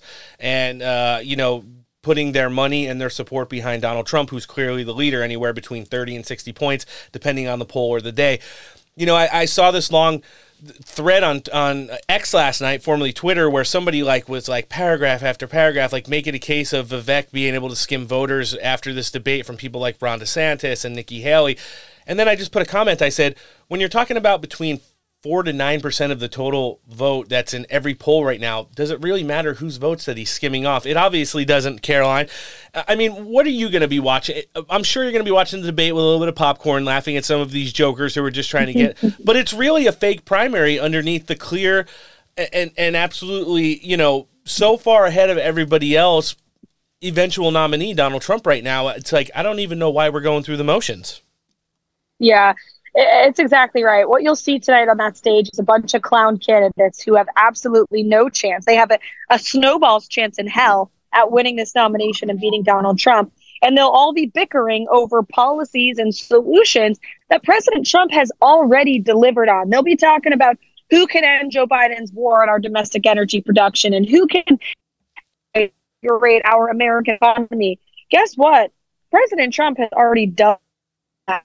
His proven that he is the only capable leader to lead America beat us down in the last couple of years. And so while all those candidates waste their time and their donors' money, by the way, standing on that stage tonight, it's not going to make a difference in the race. In fact, the only difference it may make is their decline in the first the Americans do tune in and see what a clown show it really is. Yeah, I mean, I get it, but I don't get it. It's like one of these things where just when you see the way it's being hyped up in the mainstream, whether it be podcasts or some of the channels like Fox News who want to just go out and make, the American public, the ones who aren't hardcore into politics, the politically uneducated, those who, just kind of go through the motions that this is necessarily a thing. And then people will wonder, well, hey, why is Donald Trump not there? And then, hey, why is he having a speaking event? And then I guarantee they won't even talk about him tonight unless they're trying to get some hit pieces in on him during the course of the debate. And, when you look at all the stuff that's going on in Washington, D.C. right now, Caroline, it's almost guaranteed that we're going to have a government shutdown after Friday. You've yet to see any of these candidates. I have looked high and low. Not Ron DeSantis, Nikki Haley, Tim Scott, Chris Christie, Mike Pence, Vivek Ramaswamy. Everyone besides Vivek, Doug Burgum, have worked in government in some context. No one's weighed in on the budget battle. No one's given plausible alternatives to how we can get to, lowering the deficit and getting budgets passed in this country. They all just want to make talking points about Donald Trump, and it doesn't help the process. And even more importantly, it doesn't help the country. So when you see all these people are going in and they're going to be talking about things like Ukraine, and they're just going to be making broad points about the border and stuff like that, it just doesn't really matter in the big scheme of things when, the only person that could really talk on that stuff is someone that's actually done it from the Oval Office, and that's President Trump. Exactly. And the bulk of those candidates, right, with the exception of Vivek, are career politicians. Tim Scott spent more than a decade in the Senate. Ron DeSantis, was in Congress, and then he ran for governor of Florida and only was elected because Donald Trump helped him get there. Nikki Haley, also a career politician. And the question should be asked of them, what have you done for the American people? What tangible solutions have you passed in order to help the people that you serve? And when you look at Donald Trump's record, it's far and above beyond any of these other candidates when it comes to especially the economy. He, again, renegotiated NAFTA and other horrible trade deals. Yep. He really shifted the American trade policy throughout the entire world and ensure that American labor, American workers, American companies get a fair shake in contrast to cheap foreign labor over in China and India and elsewhere. He also, secured our border. Our communities were safer. Deportations were at a record high. Illegal crossings were at a record low. And then if you look at what he did on the world stage, I think that's really important too, because right now we're in the midst of a war over Ukraine. We're technically involved because we're sending billions of dollars in taxes over there. Sure. And so it's really, there's such a clear contrast when you look at Donald Trump's foreign policy record in comparison to any of these other candidates. He was a statesman. World leaders answered his calls. He cut the historic Abraham Accords, which was a historic peace agreement in the Middle East with countries that never spoke to each other before Donald Trump demanded that they do. And so on every single issue, he can be trusted, while these other politicians, frankly, can't, because they failed the American people in their decades-long career. And being president for them is just another job on their resume, if you will. Whereas for Donald Trump, he's doing it because he loves this country, he's sacrificing for this country, and he wants to make it great again.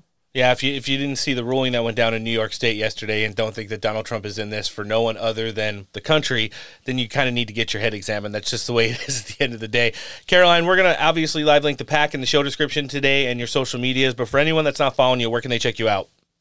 Awesome. Thanks, guys, so much. Go to magapac.com. I'm also on Twitter, Truth Social, Instagram, Facebook at K Levitt, LeaVittNH, as in my home state of New Hampshire, K Levitt NH. Thanks so much. Appreciate you guys. Appreciate you coming on the show with us. This is the official spokeswoman for MAGA Inc. Always great sitting down with Miss Caroline Levitt. Thanks for coming on the show today. 2024 is our final battle. With you at my side, we will demolish the deep state. We will expel the warmongers. Get them all out of our government. We will drive out the globalists. We will cast out the communists, the Marxists, the fascists. And we will throw off the sick political class that hates our country. We will rout the fake news media. Those people right there, they're fake, so many of them. To rapidly reduce inflation, I will end Joe Biden's war on American energy and reclaim energy independence. 3 years ago, we were totally energy independent, heading over to energy dominance, right, Russell? For our next term, I've set the ambitious goal of achieving the #1 lowest cost of energy and electricity anywhere in any major industrial nation on earth, and we'll be there within 6 months. In other words, we will drill, baby, drill. We're going to be drilling. We're going to be drilling like we were doing. And we're the only ones going up. They're going down. They're going down, down, down. They ought to stop wasting their time. You know, they're wasting a lot of time with these ridiculous debates that nobody's watching. Their last debate was the lowest rated debate in history. That's a good compliment, isn't it? Now, what was I doing, Marjorie? I was someplace else, wasn't I, huh? I was doing another interview. We had 271 million people listening to the Tucker Carlson interview. That's an all-time record. So here we are, back in the thick of campaign season. We are now just 4 months away from the Iowa primaries, and you see former President Trump in a place where you would expect to see him today and in the days to come, South Carolina. I got a question for you, Noah. Mm-hmm. When Donald Trump starts shitting on Fox News and talking about Tucker Carlson, why did they cut away from a speaking event? It's weird. So weird. What do you think it's going to look like tonight when he speaks to the United Auto Workers Union, who are currently on strike because of Joe Biden's radical progressive policies, in addition to, the fake primary debate that's going to be happening on Fox? I feel like they're going to be pretty supportive of him and not so much of old Joe. Yeah, I don't think so either. Listen, for you guys and you guys only, I'll be bringing you the funniest parts of that slapstick shit show that's going to be happening on the Fox News debate stage. However, we will have comprehensive coverage of Donald Trump's speaking event also on our Friday edition of the show this week. So, hey, you know what else I wanted to say, Noah? I mean, we're hitting the back end of the show right now. We've got, he's running in the presidential primary. I'm starting to get Michigan governor or Senate vibes from current candidate Perry Johnson. I think he would be a great fit for either. Yeah. But, we've had a bunch of great guests on today. Caroline Levitt was fire as always, and as she brings it not only when she does her speaking events, but across social medias. And then 2 congressmen who joined us for the first time. I'm sure everybody knows Andy Biggs, but it was great getting to sit down with Oklahoma 2 Representative Josh Brakeen for the first time. These guys are working hard for us. They're up against the clock, but here's the thing. I think at the end of the day, they're going to let it expire and go to overtime, to be honest with you. Yeah. I do think we need at least 15 days to stop the spread of reckless government spending. No, I think you're in agreement with that. Yeah, it's a small price to pay. I mean, people gave up a lot more during COVID for less of a valid reason. So you heard a couple clips from Donald Trump. He spoke at a large event for a delegation of South Carolinian supporters. Obviously, you heard him referencing Marjorie Taylor Greene and Congressman Russell Fry, who was in the audience at the event. You'll never guess it, Noah. Everybody's favorite gayest South Carolina senator was there. We might have a button for that. Oh, scissor me timbers. And they booed the shit out of him. Oh. Donald Trump did the whole, oh, come on, give him a break. When I need help with the Democrats, I've always got Lindsey Graham to lean on, which people don't understand. I always see like the anti-Trump Republicans out there saying like, oh, it's so stupid to see Donald Trump out there shilling for Lindsey Graham. Guys, listen to the context of what he's saying. Whenever I need help with the liberals, I lean on Lindsey Graham. He's literally shitting on the guy, saying that he's a fucking rhino, and the only reason he has him around is to use him to bring those voters in. Yeah. It's what Donald Trump does. It's businesslike. It's business. And he gets the job done. Maybe not so much so in New York State after the ruling yesterday. We'll get to that in a sec. I do have one more clip from the speaking event, and that was talking about how Joe Biden does one thing and one thing only. You can see it with the Auto Workers Union, who's currently on strike, and that's put America last. Let's check it out. Biden puts China first, Mexico first, Ukraine first, Europe first, Asia first, illegal aliens first, above our great veterans. You know that. It's a growing list. Puts the illegal aliens above our veterans. Our veterans live like hell. And you know what? You see what's happening. Do you ever see the illegal aliens? The weirdest thing, they come in by the tens of thousands, sometimes a day, and they all have cell phones. I'm saying, where did they get the cell phones? Everybody has a cell phone. They're all talking on these beautiful cell phones, and they're expensive ones, too. They're nice ones. Somebody who's into that said, those are good phones. And then I say, who pays their bills? Who's paying the bills, Marjorie? Do you want to check that? I'll give it to Marjorie. She'll figure that one out fast. No, but you ever notice? They're all coming in with cell phones. Our veterans don't have cell phones, do they? But they put illegal aliens first and everyone first, but he puts America last. He puts our military last. He puts our veterans last. He puts workers last. He puts small businesses last. He puts everything that's good and proper last. He puts it last. It's crazy. I put America first every single time. Every single time. Fact check true. Yeah. Now, we're talking about, you heard him mention he puts small business last, Noah. We were talking about off air, the diversity, equity, and inclusion event last night that happened in Philadelphia's Center City. Mm-hmm. Also known as a flash mob? Steal-a-thon? Flash riot? Loot-a-thon? Trying to think of something else. I got nothing. Well, you'll know, not Ron DeSantis, but the social media influencer. She is an African-American woman that she's about 400 pounds. Her name is Meatball. She was live streaming the event. Her name's actually Meatball? Mm-hmm. On the way to it in her car. Wait, she goes by Meatball? All the way up until she was put into the back of a police cruiser. Got her. Put her in the old paddy wagon? Yep. She fit in a cruiser? It might have been one of the SUVs. Yeah. There you go. I mean, with a name like Meatball, you're not just going to throw him in the back of a... Maybe she had some brown gravy on her, kind of lubricates the gears. Oh, that's a little weird. Don't say life. No. She's hideous. Well, you know, and that's the thing. You want to talk about small businesses being last. You see how they are quickly exiting all of our major cities, leaving them rotten and bare. And then with the radical DAs and the diversity, equity, inclusion hires at the top of all of our biggest cities' police forces, you see that crime has just been able to run rampant. I mean, last night, literally a mob of over 200 people walked into Philadelphia's City Square and looted up to 5 businesses like Foot Locker, Apple Store, a couple liquor stores, and Lululemon, and walked out with hundreds of thousands of dollars of merchandise scot-free. And that was just the Lululemon store. There were looters walking around with machetes. There were looters walking right past cops with guns, and nobody was doing anything until finally some of the police got fed up with it and started literally punching people in the face, slamming them to the ground. And those officers will probably get fucking... prosecuted to the nth degree. Oh, yeah. They're going to be the next horrendous fucking just... You're going to jail. Yeah. Directly to jail. Well, it's not like any of the policies on the books are going to be able to hold any of these people in jail. They'll just be down to, do it again next week and think it's funny and without consequence. It's pretty funny.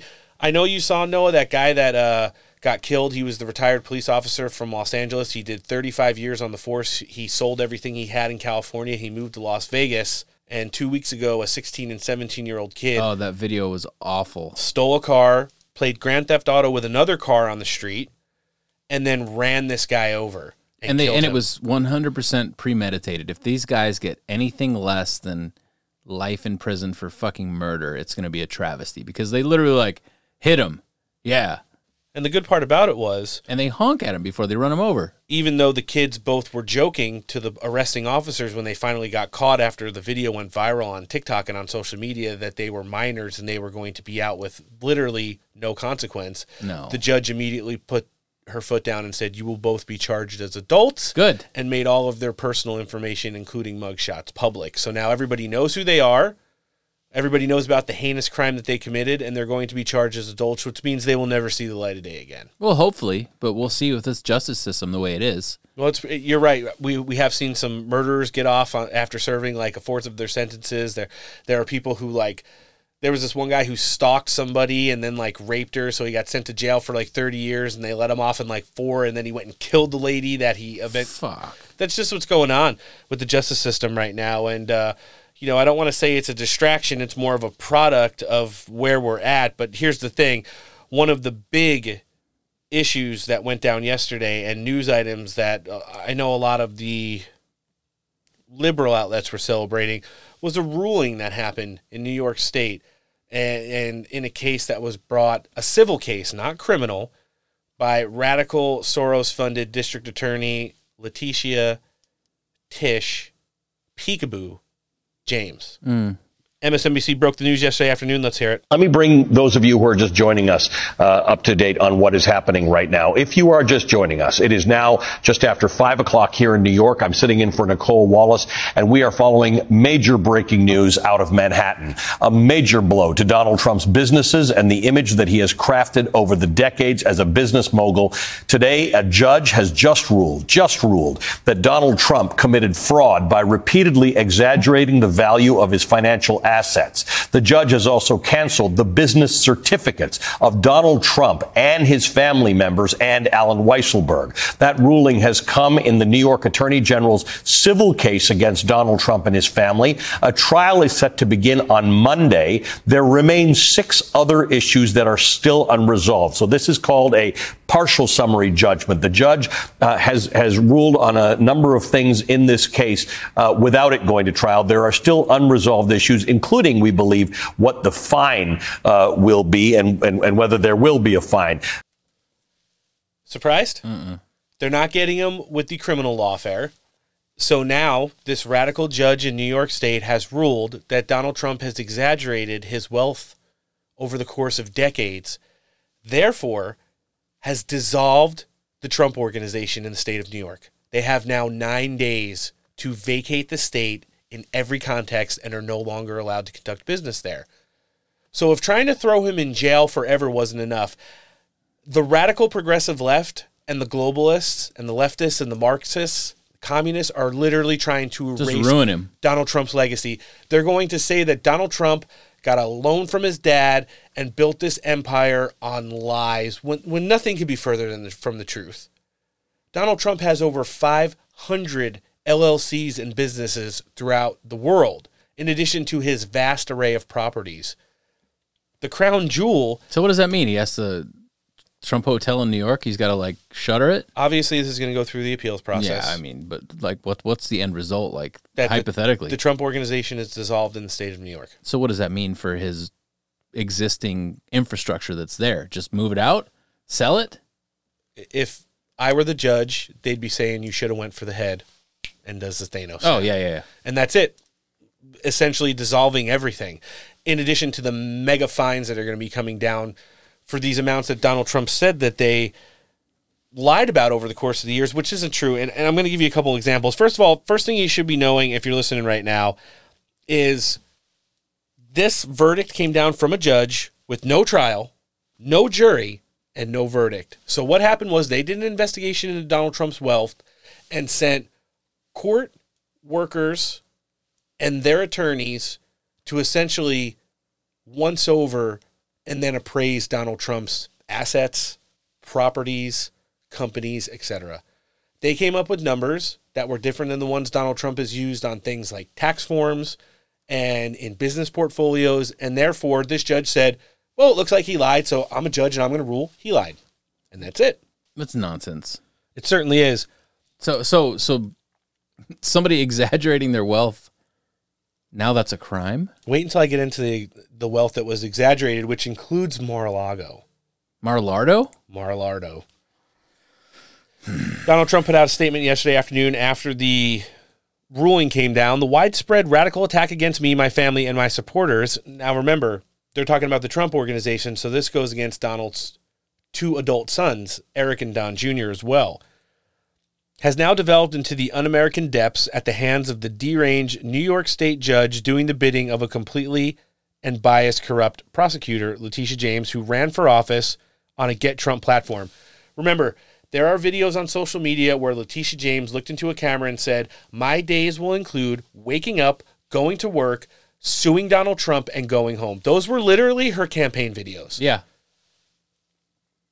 Before even knowing anything about me. Today's action is a refutation of my status as the leading candidate for president of the United States, including a substantial lead over Joe Biden.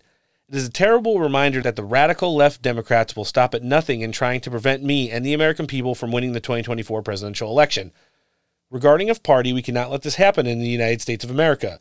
As my lead in the polls over Joe Biden continues to skyrocket, these corrupt and highly political prosecutors and judges will be getting even more desperate and dangerous. We are rapidly becoming a communist country, and my civil rights have been taken away from me. The New York State Attorney General went before a highly politicized Democrat judge who refused allowing the case to go to the commercial division where it belonged to simply rule, despite of all the evidence to the contrary, that I committed fraud, which is both ridiculous and untrue. As an example, this Democrat operative, here it is, Noah, valued Mar-a-Lardo, the most spectacular and valuable property in all of Palm Beach, Florida, was to be worth as low as $18 million. Oh, come on. Stop there. I'm not even a real estate person. I know that's fucking wrong. There are lots. Yeah, empty, vacant fucking lots. A tenth the size of Mar-a-Lago that are on sale for $30 million. Here's another one.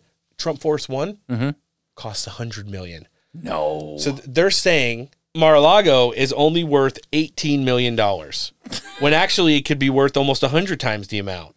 He hated everything about me, he's referring to the judge now, at that level I have never seen before, and even beyond the hatred displayed by Letitia James.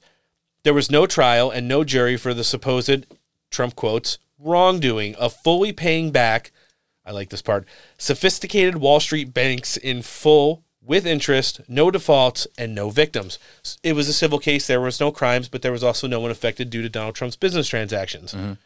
These banks were represented by the largest and most sophisticated law firms in the country.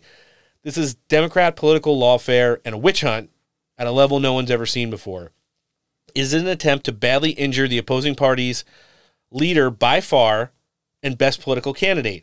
Nothing like this has ever happened in our country before. Therefore, my civil rights have been violated, and some appellate court, whether federal or state, must reverse this horrible, un-American decision. Believe me, if they can do it to me, they can do it to you. And that's the end of the statement from Donald Trump. Yeah. Donald Trump Jr. put out a statement yesterday. It was like, shit, if Mar-a-Lago is worth $18 million, get me 10 of them. Yeah. Eric Trump had a little bit more of a pointed one because, you know, he does a lot of the work for the Trump campaign. And, yeah, I was right, Noah. The plane, $101 million is what Trump Force One is worth. Yeah. How much did they say it was worth? $18 million, they said Mar-a-Lago. No, the plane. $101 million. But how much is it really worth? That's what that's the actual official number. appraiser. Yeah. But what did they say it was worth? Is what I'm saying. They didn't talk about the plane. They just referenced Mar-a-Lago as part of the disposition from the judge. And then here's one from Eric Trump, a post on X, formerly Twitter, yesterday. In an attempt to destroy my father and kick him out of New York State, a judge has ruled that Mar-a-Lago in Palm Beach, Florida, is only worth approximately $18 million. Mar-a-Lago is speculated to be worth well over $1 billion, making it arguably the most valuable residential property in the entire country. This is also corrupt and coordinated. So the left celebrated this as another of getting Trump. And you know, it goes to all those people who are saying that Donald Trump is such a person that wants to be in the spotlight, that he wants to get back to the Oval Office just to say he was president again, that his interests aren't... You could already say that. You don't need to say it twice. And that's the thing, that his interests aren't that of the American people, look at what they're doing here. You're talking about hundreds of billions of dollars of business investment, future revenue, and all of those things that they're just going to, by one radical judge, try to dissolve and kick him out of a state which he lived in for 50, 60 years. It's fucking wild. That's insane. Donald Trump and his father built a great portion of the still remaining New York skyline in that city, especially in the major metropolitan parts of like Manhattan and stuff like that. And you want to say that this judge can just say like, you're our number one political opponent. You won't fucking go away. So guess what? We're going to make you go away, literally and monetarily. It's wild. So, you know, it's just one of these things that we're going to see where this goes. Obviously, it's going to go to the appellate court. I don't know how high it'll get. I'm hoping there's a federal judge at the appellate level that is going to have the balls to just say like, okay, guys, this is fucking ridiculous. You know, and especially with these lowball numbers that they're trying to put out there. But here's the thing. We're going to see how this develops. Again, today, which is Wednesday, gives us 9 days now on the judge's original ruling. And guess what? That's not the end of it. You heard at the end of that MSNBC piece, she's got 6 more rulings regarding Donald Trump's finances that are still coming down the pike. Our last audio clip of the day, and before we jump in with presidential candidate Perry Johnson to get an update from him, is from Trump attorney and frequent Steak for Breakfast enjoyer, Jesse Binnall, who was on Newsmax yesterday, talking about this ruling and the lawfare that's being played against President Trump. Let's check it out. You can't. You're exactly right. There's no fraud here at all, first of all. And there certainly is no fraud when no one's actually harmed by it. But let's just go to the what we, I think, all know at this point, which is, unfortunately, there are a lot of judges in this country that are get Trump judges. Yep. They don't care what the law is. They don't care what the facts are. They have become political activists, and they just want to get Donald Trump. This case should never have been with this judge. This case should have been transferred to an entirely different division of the New York Supreme Court. But because there was a judge that so badly wanted to get Donald Trump, he decided to hang on to it and engage in judicial fiat to try to harm somebody who he disagreed with politically. This is one of the most dangerous things that we see in our country right now, is this judicial activism that is gone far beyond just judicial decisions based on policy like we used to see with things like abortion, but now about trying to bring down people who a judge politically disagrees with. It's extremely dangerous. We're in a more dangerous place with this than I think we have been at any time since our nation's founding. What do you think, Noah? It's kind of hard to disagree with Jesse there. No, that guy's on point. He certainly is, and he's always prepared to kind of lay out why it is. And, you know, the fact that this judge had an off-ramp to send this crap, you know, just to be like, okay, you guys are doing the stuff in Atlanta. You guys are doing the criminal stuff with Jack Smith and the special counsel. Let's just send this down to the lower court, and they can make whatever ruling on it they want to. But this is kind of like bullshit. No, you find the biggest piece of shit radical judge you could find who ideologically aligns themselves with Letitia James and people like Alvin Bragg, and then they make this ruling on that. It's something that's, number one, when you talk about the monetary value, absurd. And number two, the ruling, which pulls the business licenses for the Trump organization, as if you can't see that it's politically motivated and that Donald Trump now has more skin in this game than he ever has before. It wasn't turning his businesses over to his kids when he became president, so he loses billions of dollars. Now they're literally trying to erase the Trump name from the United States of America, period. Our legal system is absolutely unhinged. Like justice, like the image of justice is the scales and the blindfold, not a fucking political symbol and a fucking wad of money. Yeah. It's disgusting. That's a great analogy right there. And, you know, it's one of those things that we just have to continue to keep tracking. We're obviously going to see where this goes as it heads to the appellate courts, obviously. The other rulings that are coming down from this radical judge, and just exactly what else we'll hit before our Friday edition of the show. We're getting ready to jump in with Perry Johnson now, but for one more time, let's check in with one of our partners. Friends, I want to take a minute and talk to you about cigars.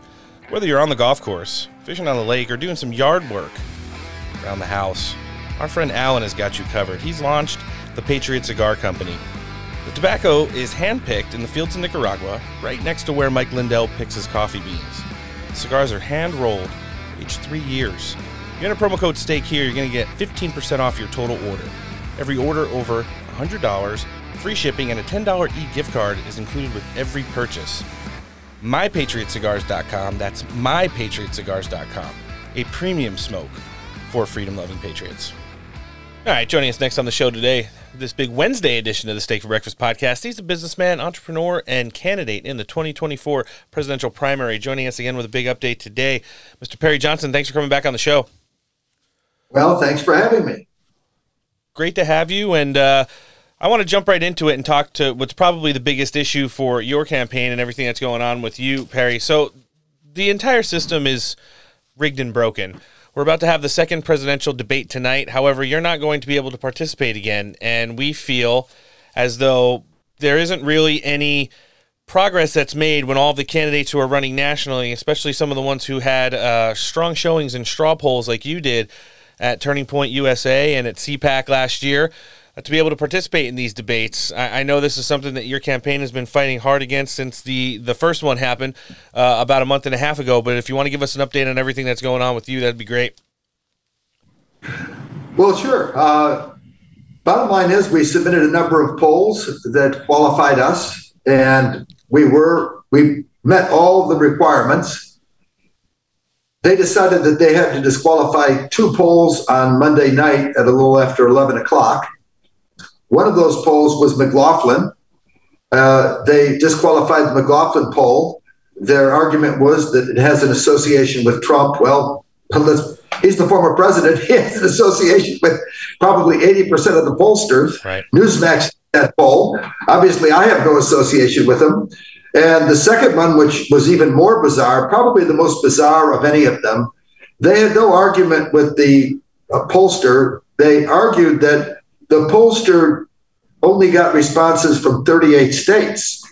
Well, they regionally balanced it, and let's face it, there are an awful lot of potential people in that race. When you say that, potential people that are voting, you have about 70 million Republicans and about 100 million independents that vote. That doesn't even count some of the Democrats that vote in the Republican primary, but that alone represents such a huge number that your probability of selecting someone is so small. If you had 170 million there, if you have 800 out of 170 million, your probability is what? Less than 1 in 200,000 you're going to select somebody? And if you randomly select across the country because it's regionally balanced, which is what it's supposed to be, you then have 18 states that have a population less than 1%. So I don't even know what the typical number would be, but it looks like it's probably somewhere around 38, 40 that respond. So what about the other pollsters? When you ask how many states are represented by the other pollsters, they don't know because the other pollsters were not statisticians. They didn't give all the detail. They don't know how many states are represented. So the bottom line is they discounted this poll for very specious reasons, because this poll was probably too well run. And maybe they gave too much information and these people don't understand. So Ronna Romney did not want me on the debate stage. That's the only thing I can conclude. Maybe she's going to plan to run for governor. I don't know. And she doesn't want me to get too much airtime if I run against her, if I happen to lose this. I don't know what her rationale is. It didn't make any sense. But obviously, considering that I had the polls to qualify and they put me off the debate stage, it puts a person at a tremendous disadvantage because you have 11 million people that were watching that debate last time, 11.7 million, and you're in front of that entire group. Now, let's face it, when you are doing that, you are gaining tremendous publicity and it is an enormous advantage. Sure. So when somebody is off of that, it makes it very difficult on a national scale to win. So it looks to me like the option that I have is to move into either Iowa or New Hampshire and just live there and start campaigning on the ground with the people and get in front of as many people as possible and hope to do well in those initial polls. That's about the only way I could see myself winning this race.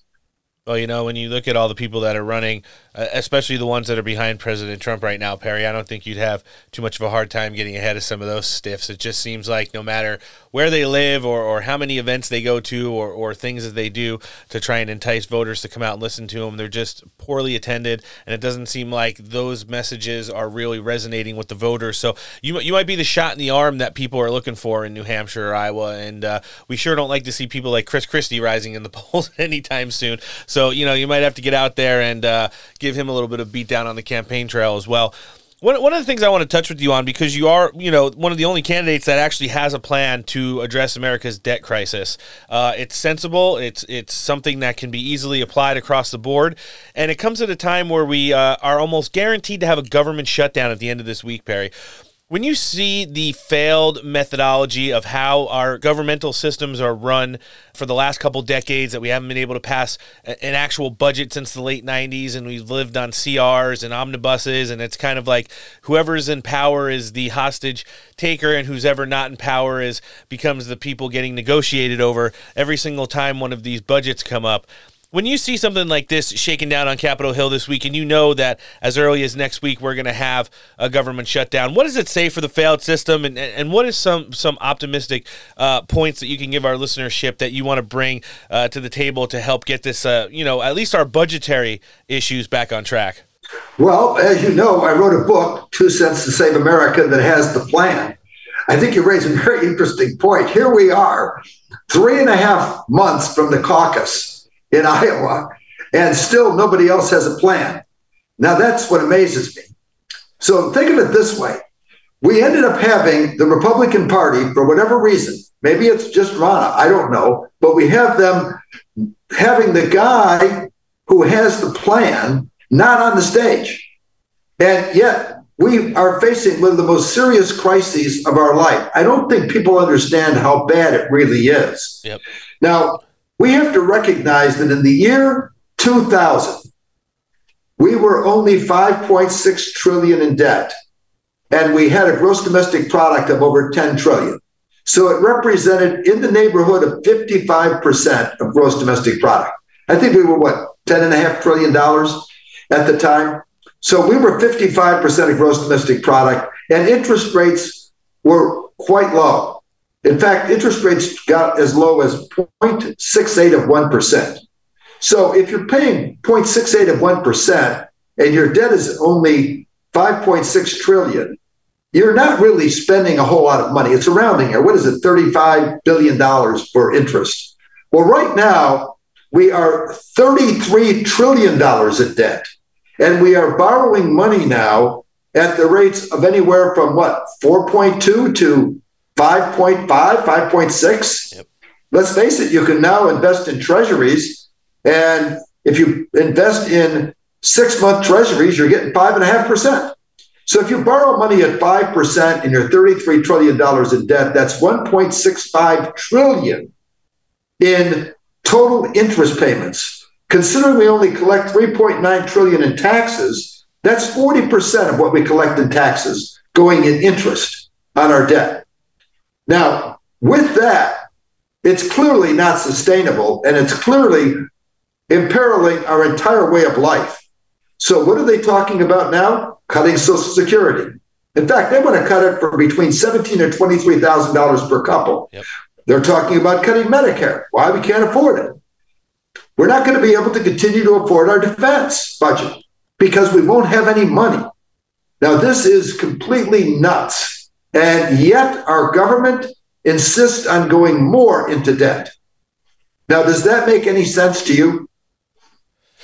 It sure doesn't. And when you see a lot of the, theatrics that are going up on Capitol Hill, I'm sure there are some people that have a really good stake in this, Perry.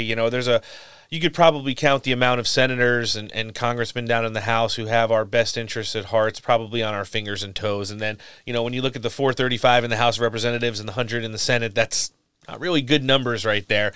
And when you talk about how the sensible solutions are so easy, but when it takes away from the lobby groups and the special interests and all the things that grease the gears up in Capitol Hill for so many decades, of course you could see why everybody wants to, hold their things near and dear. Of course we're going to help fund the border. It's only because we have to fund Ukraine as well, and so on and so forth. It's just a repetitive process. So we are really thankful to have men like you in the fight.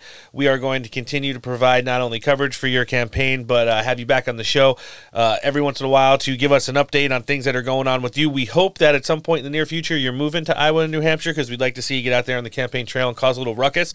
But in the meantime, we're going to live link your campaign website in the show description today. But for anybody that's not following you on social media, where can they check you out? Go to perryjohnson.com. And by the way, I had a number of series on Newsmax, which is a reality series on what it's like to run for president. And you can find out all about that by going to perryjohnson.com, reality series at perryjohnson.com backstage. And by the way, I am going to be moving there if I take this move within the next 2 weeks. So I would either go there next week or the following week if I decide to make this move, because I think that's about the only way that I can win this race. Going to be definitely tracking that on our end, Perry, and we look forward to having you back on the show again. This is the businessman who's making a lot of noise in the 2024 presidential primary right now. Mr. Perry Johnson, thanks for joining us on the show. And thank you for having me. Enjoy life. Back in the saddle. What do you think, Noah? Back in the saddle again. Guess what? We only get one day off and we get to do it again. You know you love it. If you enjoyed this episode of the podcast and want to hear the now over 275 other editions of the show, guys, please make sure you're downloading, subscribe to, and following us across every downloadable podcasting platform. That's on Apple, Spotify, Google Podcasts, and iHeartRadio. Also across social medias, Twitter, Getter, Truth Social, and Instagram. Find the Steak for Breakfast accounts, follow us, and hit the notification bell. We want to thank all of our guests for coming down today. We had on presidential candidate Perry Johnson, MAGA Inc. spokeswoman Karoline Leavitt, and Congressman Andy Biggs and Josh Brakeen. They definitely helped make Steak great again. I'd say don't worry, because we got only a little bit of time left until our next edition of the show. Looks like we're having a trio of congresspeople on Friday. Representative Eli Crane, George Santos, Victoria Spartz for the first time, and we'll be sitting down with former Congressional Chief of Staff Jim Paff. On behalf of the entire pod team, I'm your own Noah. Later. Thanks for listening. Have a great day in between, and take care.